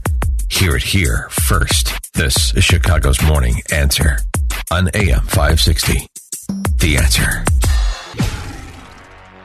If you're looking for the latest news, insight into what it means, and the sharpest opinion, there's only one station in Chicago where you can turn, and it's this one. We're AM 560. The Answer.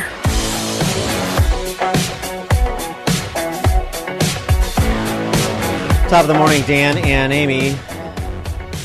Psychologist Jordan Peterson came to international renown when he spoke out against the Canadian government's effort to criminalize the improper use of pronouns in their view. In other words, you had to use pronouns according to the wishes of the person you're describing in the interest of gender identity politics, right? Yeah, and not hurting anybody's feelings. Well, he's come to international renown again. I mean, he possesses it, but this time not of his own doing, not of his own choosing. The College of Psychologists, which is the professional governing body in Ontario, has appointed an investigator to examine complaints about Jordan Peterson's comments on Twitter, on the Joe Rogan show. They did that back in March. At the end of the year, they released a decision ruling the comments at issue appear to undermine the public trust in the profession as a whole and raise questions about your ability to carry out your responsibilities as a psychologist. What were some of those comments? For example, saying that he would refer to Ellen Page with the pronoun her, even though she's now transitioned to Elliot Page.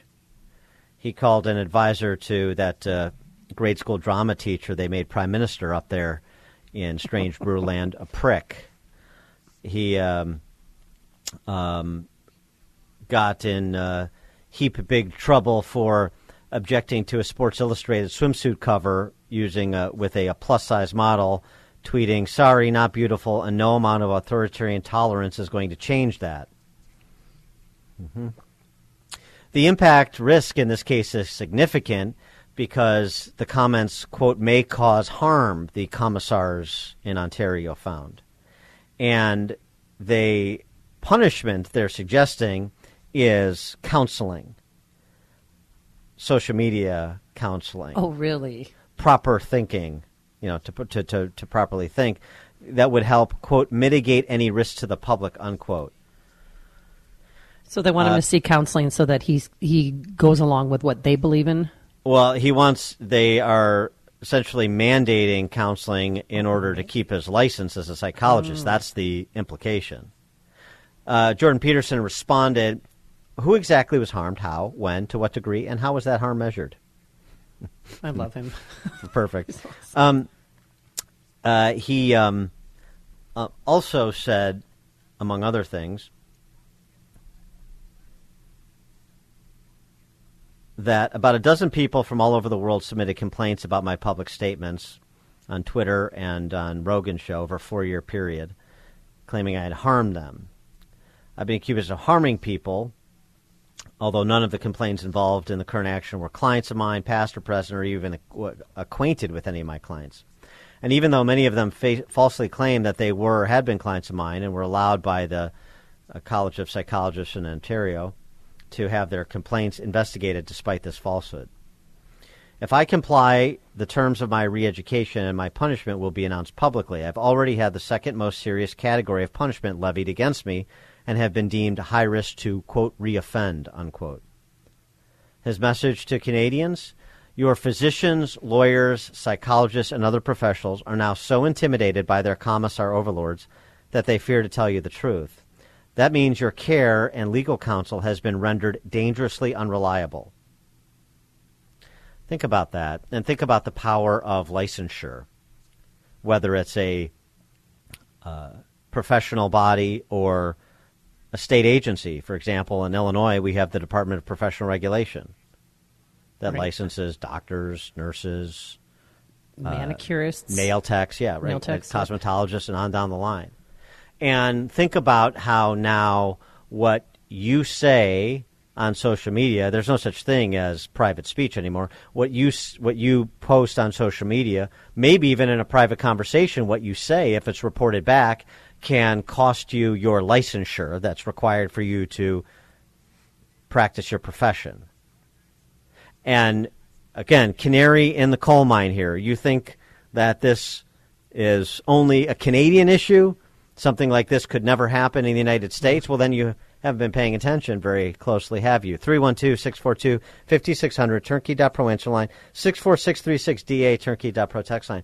Well, is he going to do it? Is he going to go to this re-education camp? He said, I'm willing to if the psych organization agrees to make absolutely every word of the training sessions fully public. Wow. So that everyone can decide for themselves what is actually happening and let the chips fall where they will. That's a great fantastic. idea. It's a great idea. And he says, they won't concur to make this public. Of course not, because these are goons. And what do goons do? They beat you up in a back alley.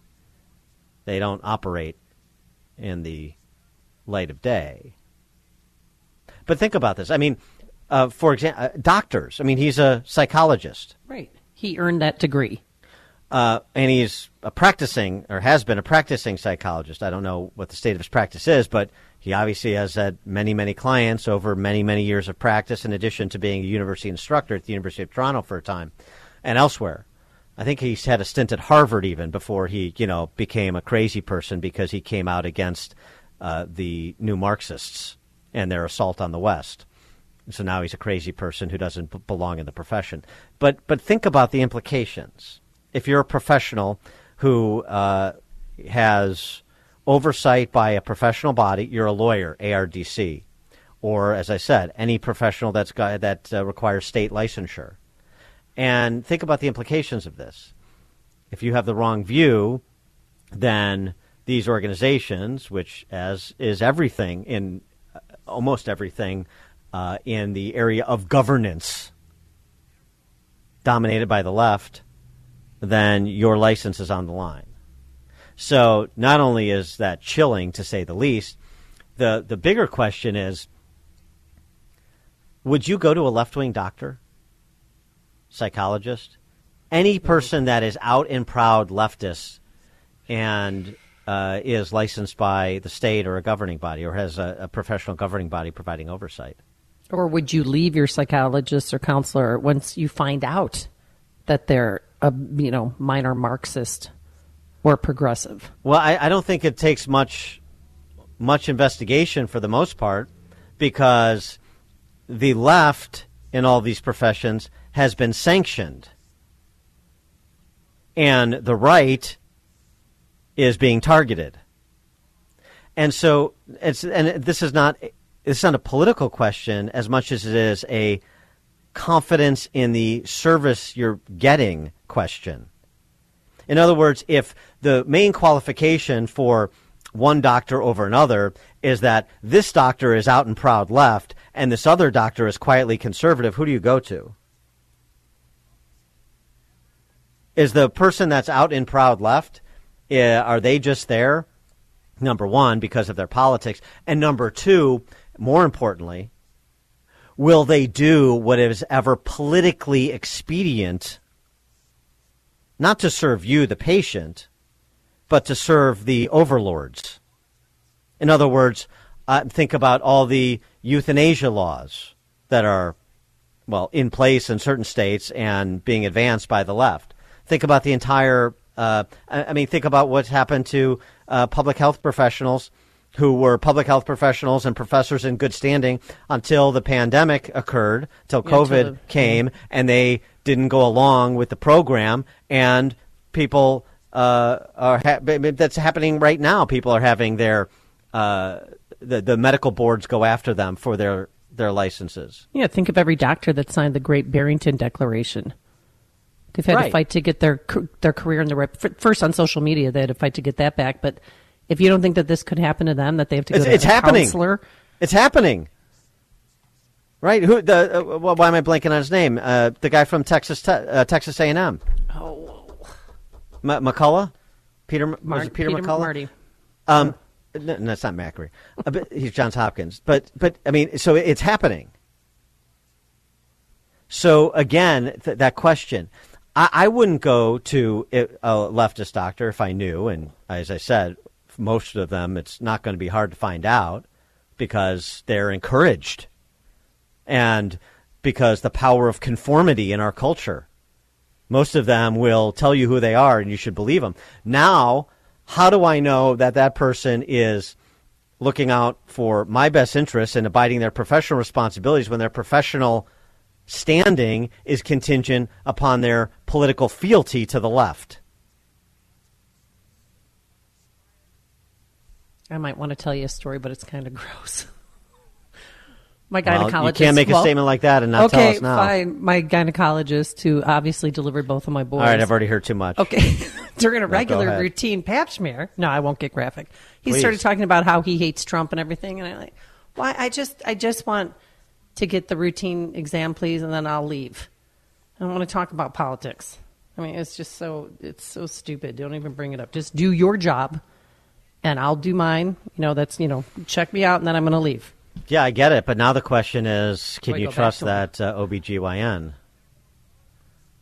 And again, I like you trust them with the most precious thing in your life, delivering your kids. So. Well, and it's difficult because I'm trying to separate this from. Right. I don't necessarily care if you're a Trump voter or not a Trump voter. Generally speaking, when it comes to professional services, though, I'd rather patronize people who are like-minded, particularly in these times. But now I have to question why you're doing what you're doing.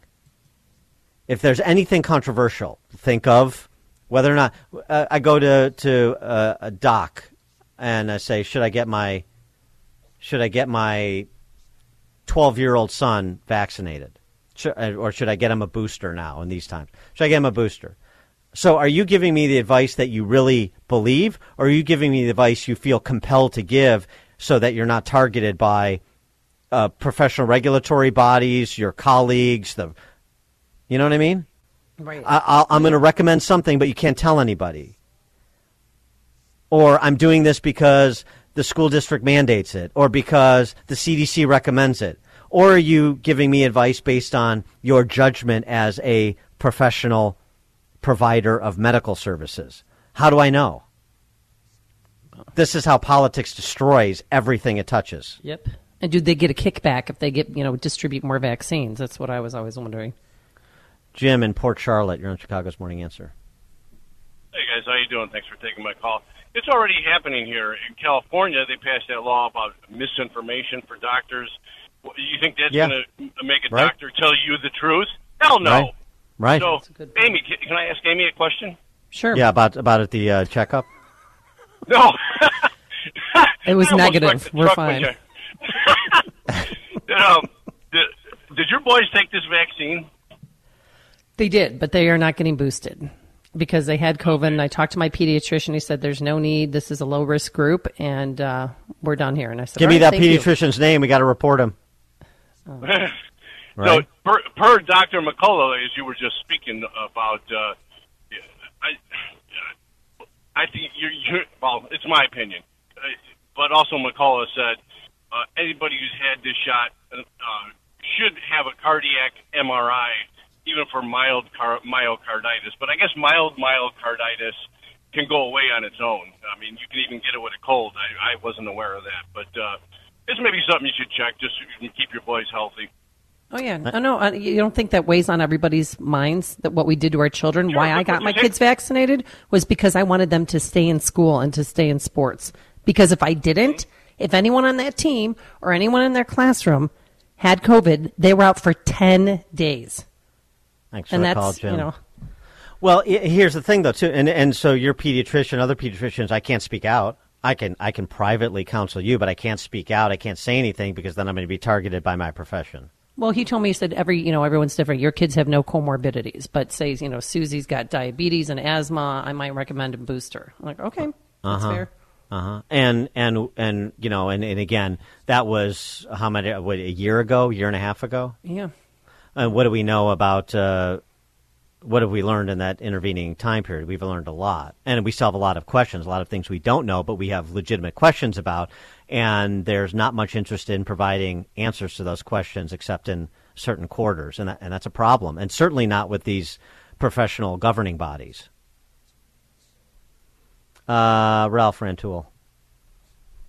Hey, good morning. I dropped my medical doctor because he was leftist stooge. He wanted me to get vax to the max, and actually wouldn't cooperate with me when I needed to get an exemption letter written because Valparaiso University wanted to drop me. Actually, they threatened to suspend me without pay if I didn't get all boosted up. And that was a serious thing because I thought, wow, what a totally left-wing institution. But I should have known about my doc because he wore those ridiculous Dansk clogs. And that should have been an attribute that absolutely. No, telltale a lot of people sign. wear those because telltale sign. No, they're on their feet all day. Oh, I know why people wear them. I just think that guys wear them. It's a little bit weird. Thanks for the call, Ralph. Also, if your doctor wears, or any professional wears a male open-toed footwear, drop them. Plastic shoes. plastic shoes. Crocs? Yeah. You don't like Crocs? Jorts as well. You could throw Okay. jorts in there, too.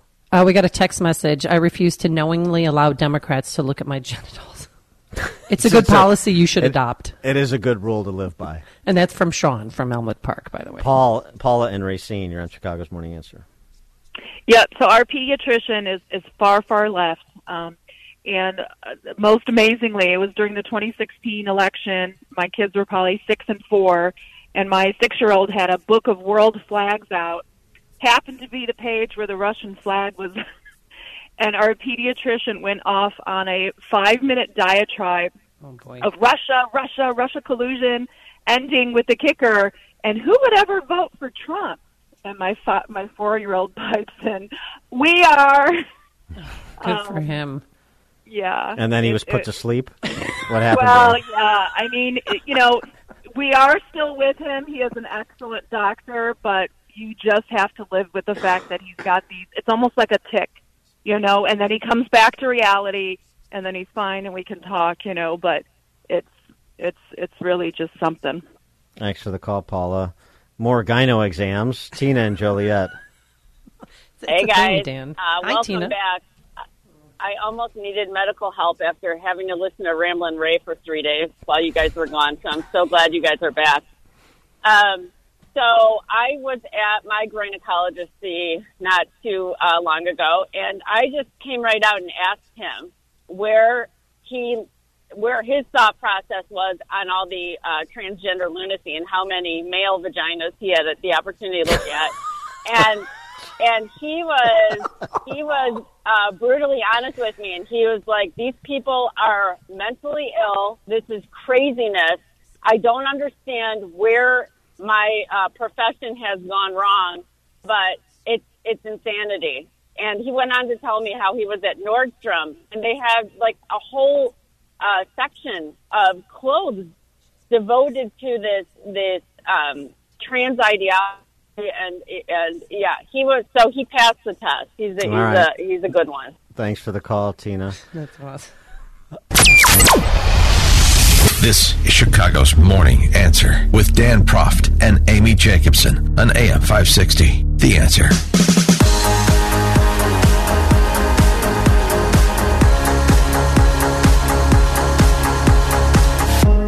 Top of the morning, Dan and Amy.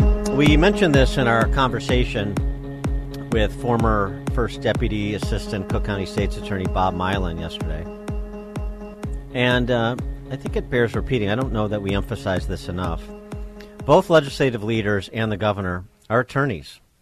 Don Harmon, Chris Welch, J.B. Pritzker all have law degrees. Some actually practice law, not J.B., but the other two.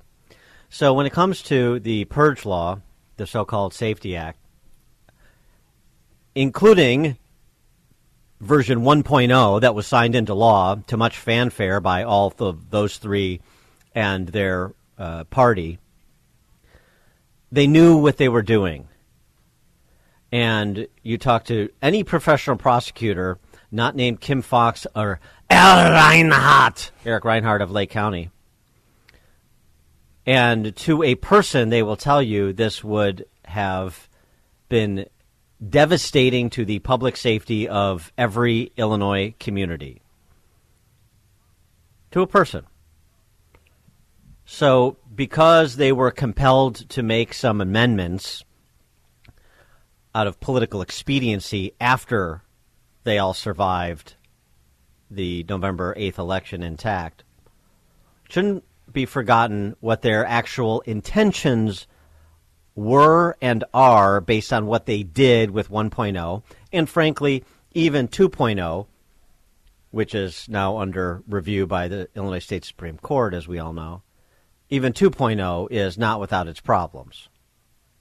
And don't forget that Governor Pritzker made large campaign contributions to two of those judges for them to get onto the high court, so they owe Pritzker a victory because he paid for them to get on the Supreme Court. And Governor Pritzker has weighed in on the state of play on that judicial proceeding. That, again, the Supreme Court staying the implementation of the law that was scheduled to take effect Jan 1. And now we're looking at perhaps a decision by the state Supreme Court in March. Yeah, he's not backing down.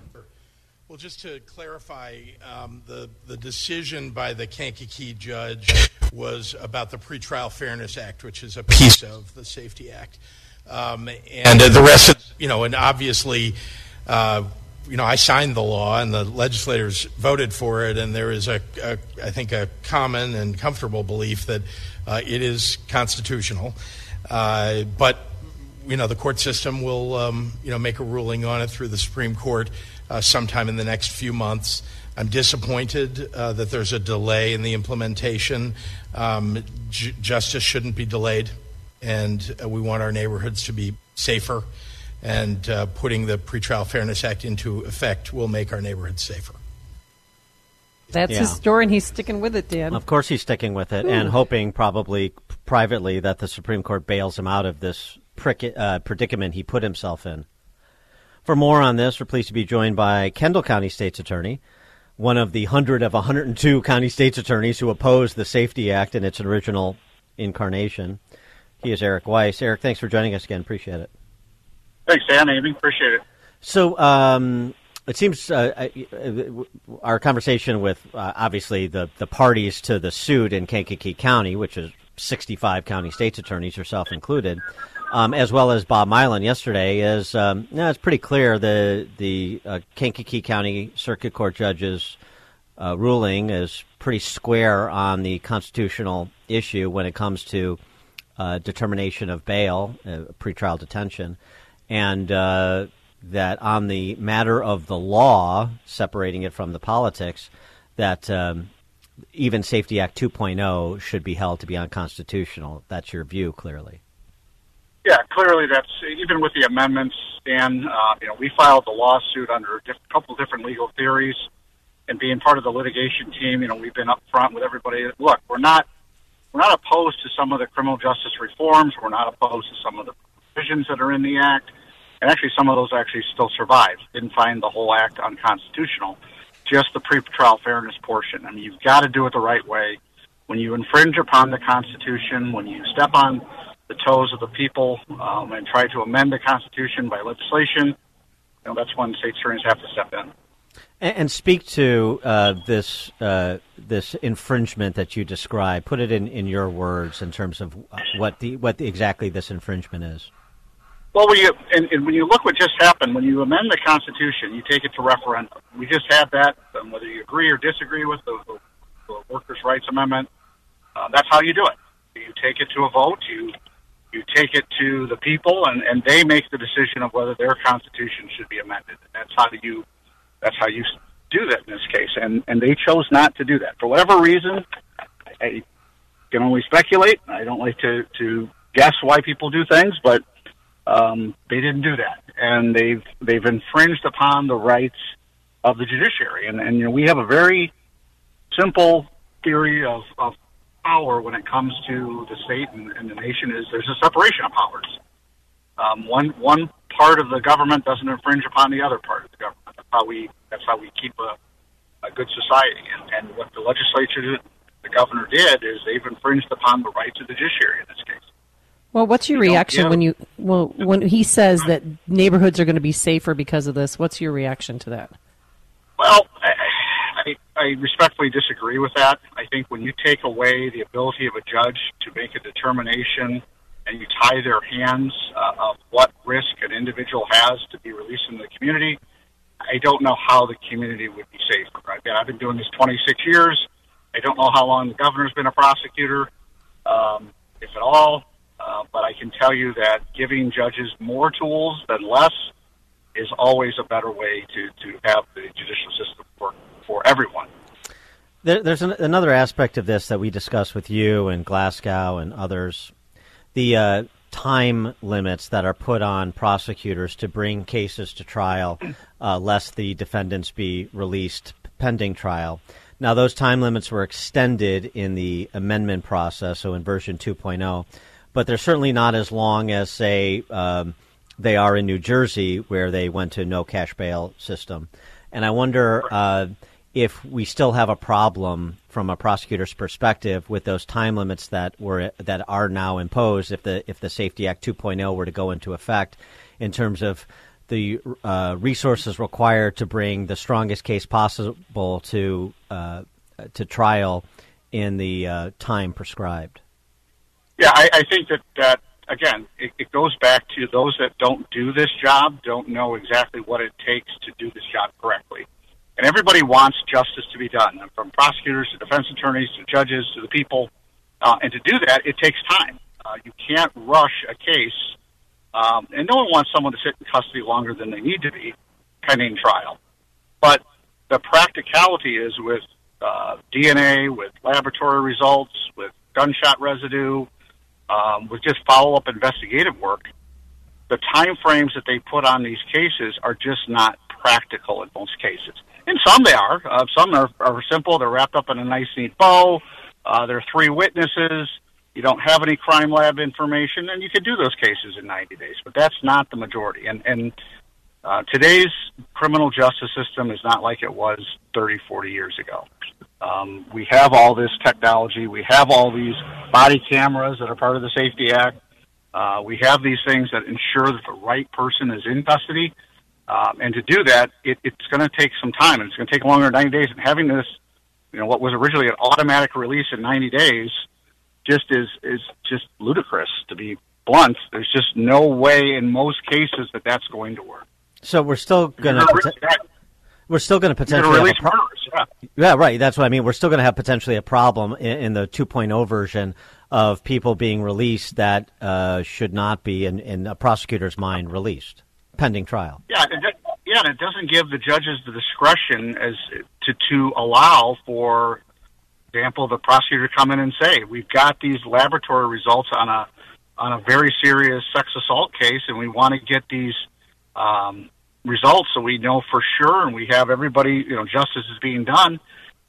It doesn't stop the clock, and that's the problem. Is that it's not a practical solution to a problem that can be easily addressed if done the right way. It just as an aside, I mean, it's remarkable, too, because this is a bit of a political statement, so you don't have to comment on it, but the hard limits they want to put on pretrial detention for those they even would allow to be detained at all. Yet when it comes to people who engaged in vandalism or rioting on January 6th, I don't hear any comment about people at the federal level being held pending trial for a year and a half for much lesser crimes that they're even charged with than we're talking about here, and that's with all the resources of the Department of Justice and the federal government too. So I just, the interest in no cash bail and the interest in pretrial release of criminal defendants is very different depending on the politics of the situation. Per these individuals that we're talking about, responsible for passing this law in Illinois, and I think it's worth noting that just because of how political this actually is, as much as they want to pretend that it's not political. Their motivations are strictly political, I would argue, and I think that highlights the point, their difference of opinion as opposed to what they want to do locally versus what they would support or not support federally. One other piece of this that I want to talk about, because you mentioned that the Kankakee Circuit Court judge did not rule the law unconstitutional in its entirety. The impact it'll have on policing, since you work closely with police per the investigations they do and the evidence they collect, so that you can take it to trial. There was some concern expressed, and I know there were some police organizations that eventually came around to support it. Maybe that was partly politics too, but some concern about rules of engagement, about the training requirements, as well as the sort of investigative oversight of police via things like this anonymous hotline that's part of the law. What's your perspective on the police portion of the law? I think, like you said, there are some good parts of the law. I don't want to sit there and tell you that everything is bad. I said, body cameras, for example, are a great tool. They protect law enforcement in 99% of the cases from false accusations or false allegations of misconduct in most cases. So most law enforcement, I think, support those type of things. They support training. They support things that always allow us to do our job better. And I'm speaking law enforcement in general.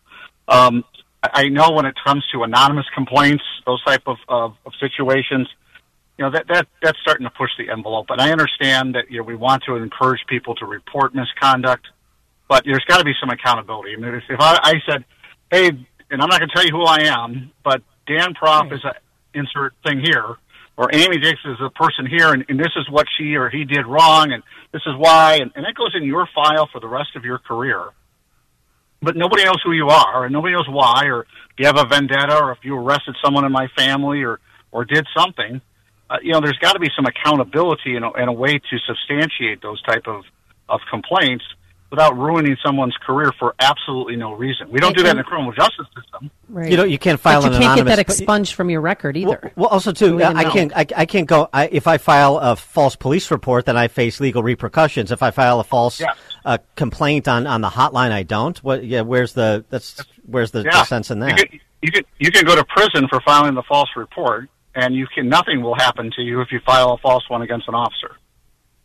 That's ridiculous. Right. No, exactly. And nothing's been changed in that, huh? It's still the same way? Nothing. Well, yeah, the Safety Act portion remained. I mean, that part was not addressed. The only thing that Judge Cunningham addressed in his ruling of unconstitutionality was the issue of the pretrial fairness portion. Okay. Right. And this is something too, importantly, just as a reminder here, another stakeholder in the criminal justice system, in addition to the public, but on the professional side, sheriffs. You had the county sheriffs were aligned with county prosecutors throughout the state on this as well for the same reason. They're not interested in seeing people accused of violent crimes, in many cases not for their first time being released either.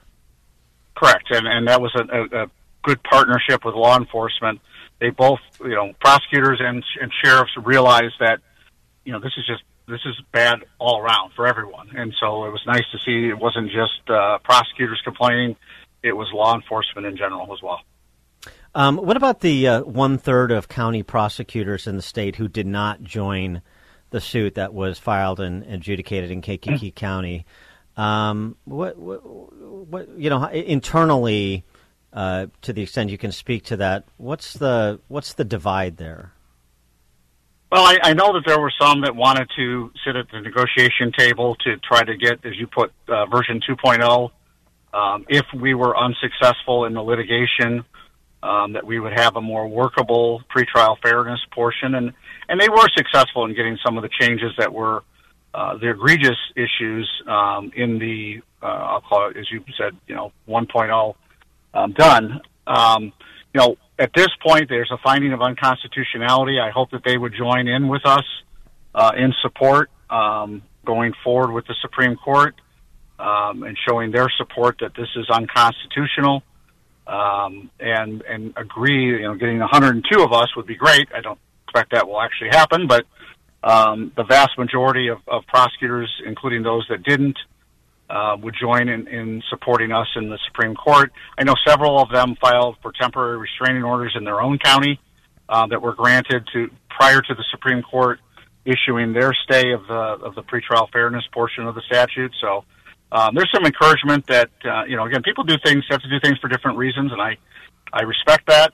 Maybe not always agree with it, but I respect it. And hope going forward, now that we have a ruling, that we'll get everyone on board.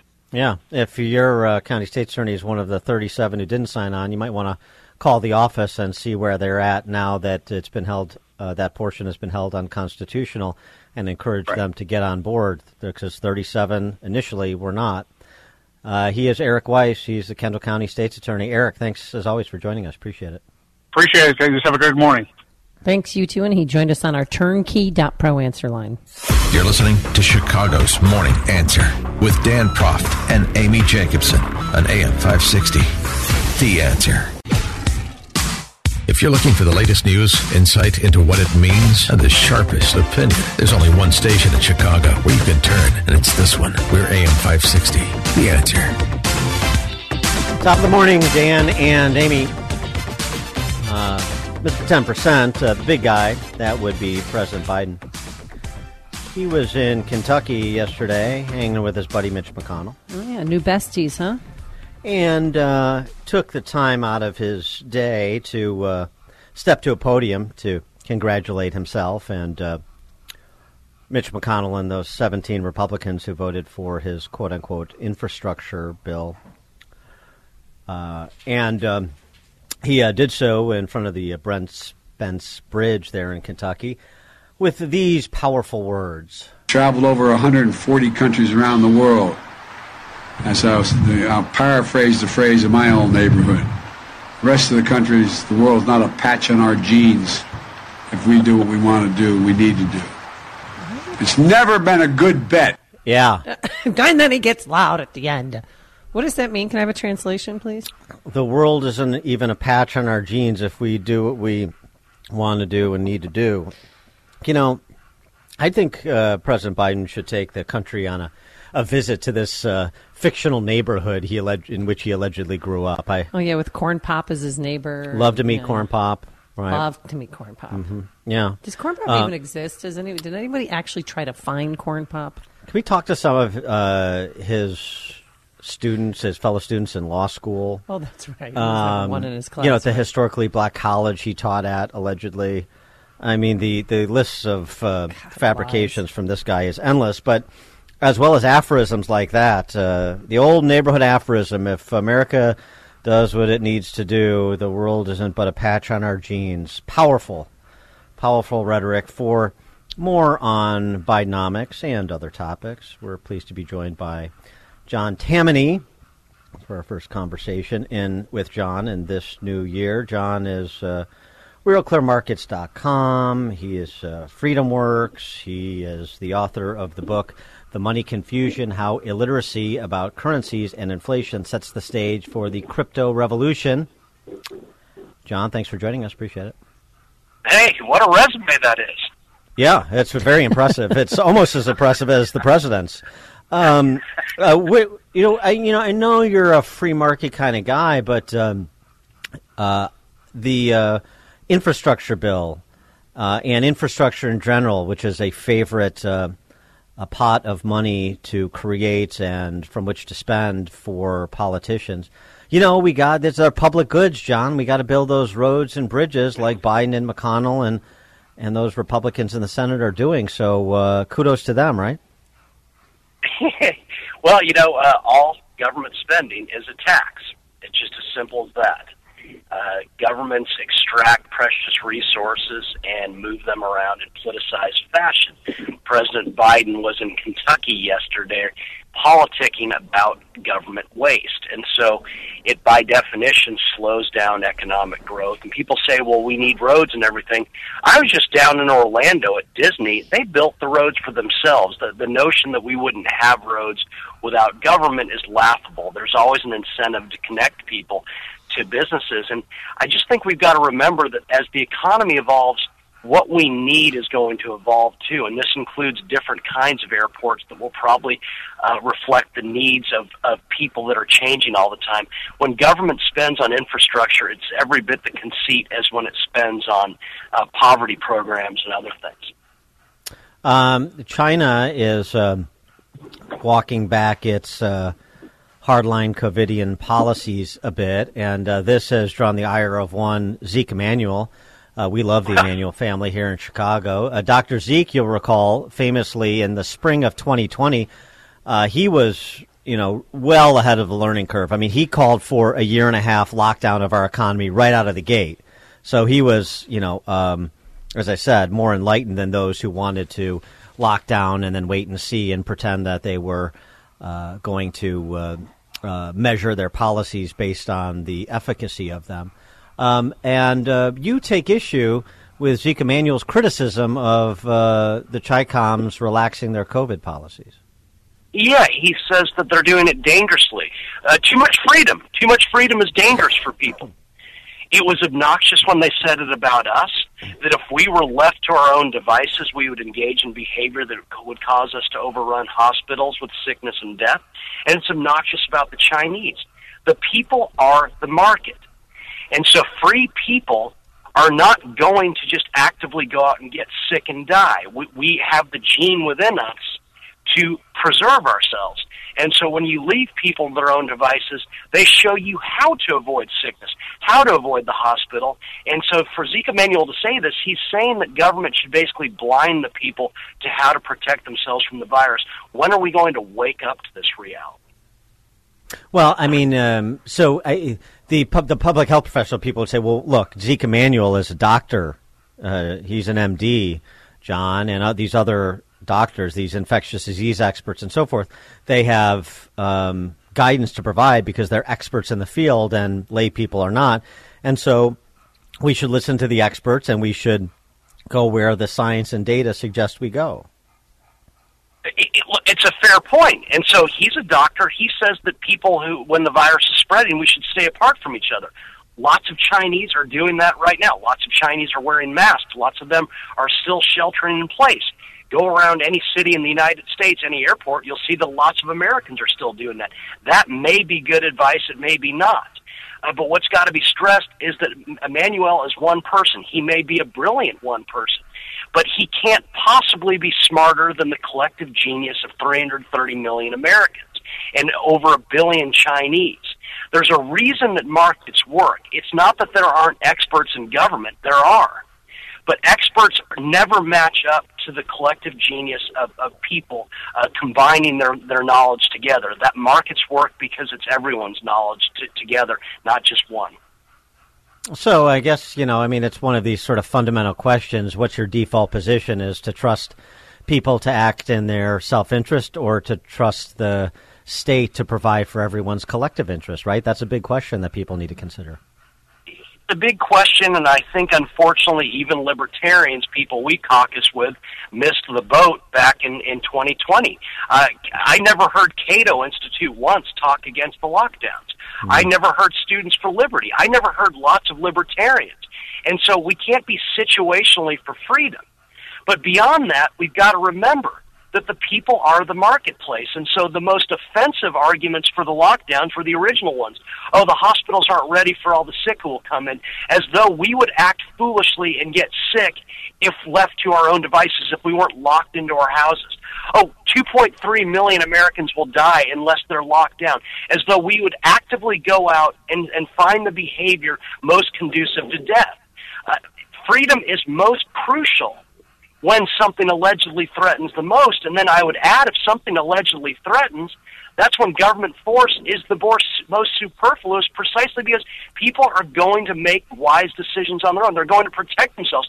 Let's not forget that the red states, the states that don't believe in science, by the New York Times' own admission, they were the states where people freely sheltered in place first, freely bought masks and hand sanitizers first, because they were doing it on their own. They did not need to be forced to do this. They're also the places that people freely chose to move. That too.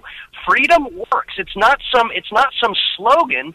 There's a reason that markets always outperform government decrees, and the reason they do is because the collective knowledge is much better than the knowledge of one or two people. And so, in this case, we keep relying on experts, and experts say, if you don't listen to us, there will be a crisis.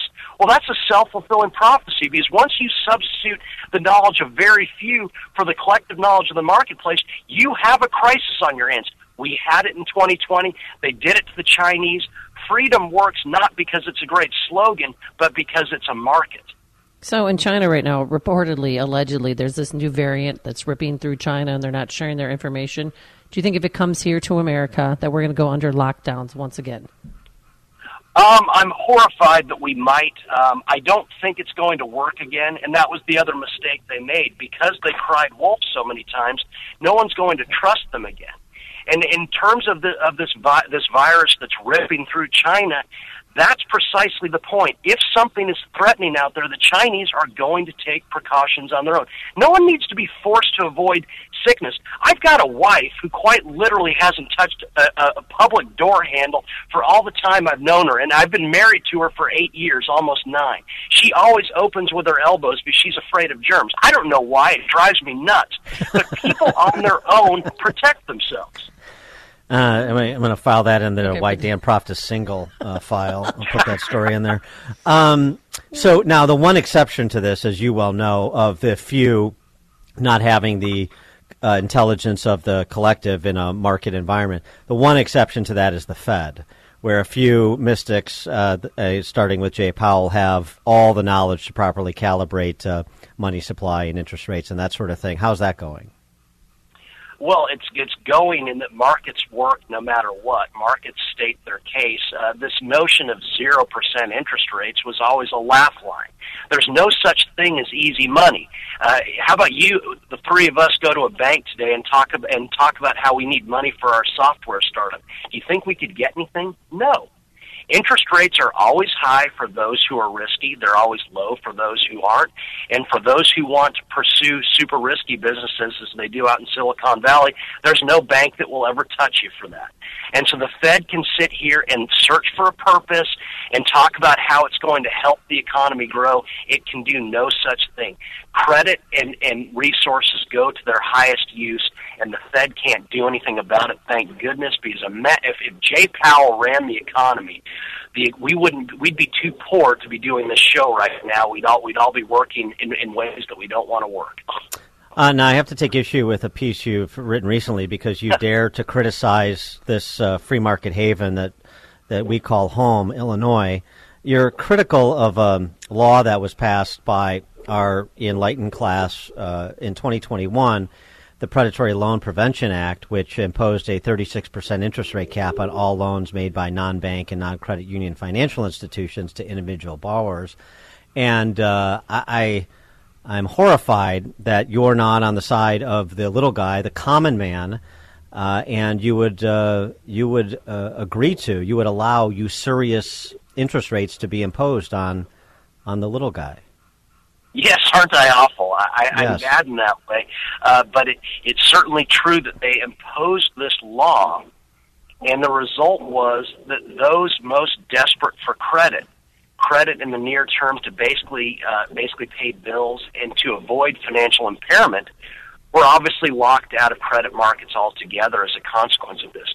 There's no such thing as shortages unless government is involved, and so the result of the Illinois law was that there were shortages for those most in need of credit, and also it proved kind of a red line racist law. Who was hurt most by it? Poor black people. They were shut out of the credit markets the most by virtue of the imposition of this terrible law. I love Econ 101 lessons. John Tammany, modern-day Henry Hazlitt, editor of RealClearMarkets.com, director of the Center of Economic Freedom at FreedomWorks, author of The Money Confusion, How Illiteracy About Currency and Inflation Sets the Stage for the Crypto Revolution. John, thanks as always. Appreciate it. Hey, thanks for having me on. Thank you, and he joined us on our turnkey.pro answer line. If you're talking about it, Dan and Amy are talking about it. It's Chicago's Morning Answer on AM 560. The Answer. Thanks for listening to Chicago's Morning Answer podcast, sponsored by Signature Bank. Signature Bank takes pride in helping customers grow their business and provide unmatched banking expertise, custom financial solutions, and the industry's best technology. So whether you're a business looking for a deposit relationship or needs a ready source of financing, Signature Bank is the right bank for you. Call today at 773-467-5600 to hear how Signature Bank can help your business grow and thrive. Member FDIC, Equal Housing Lender.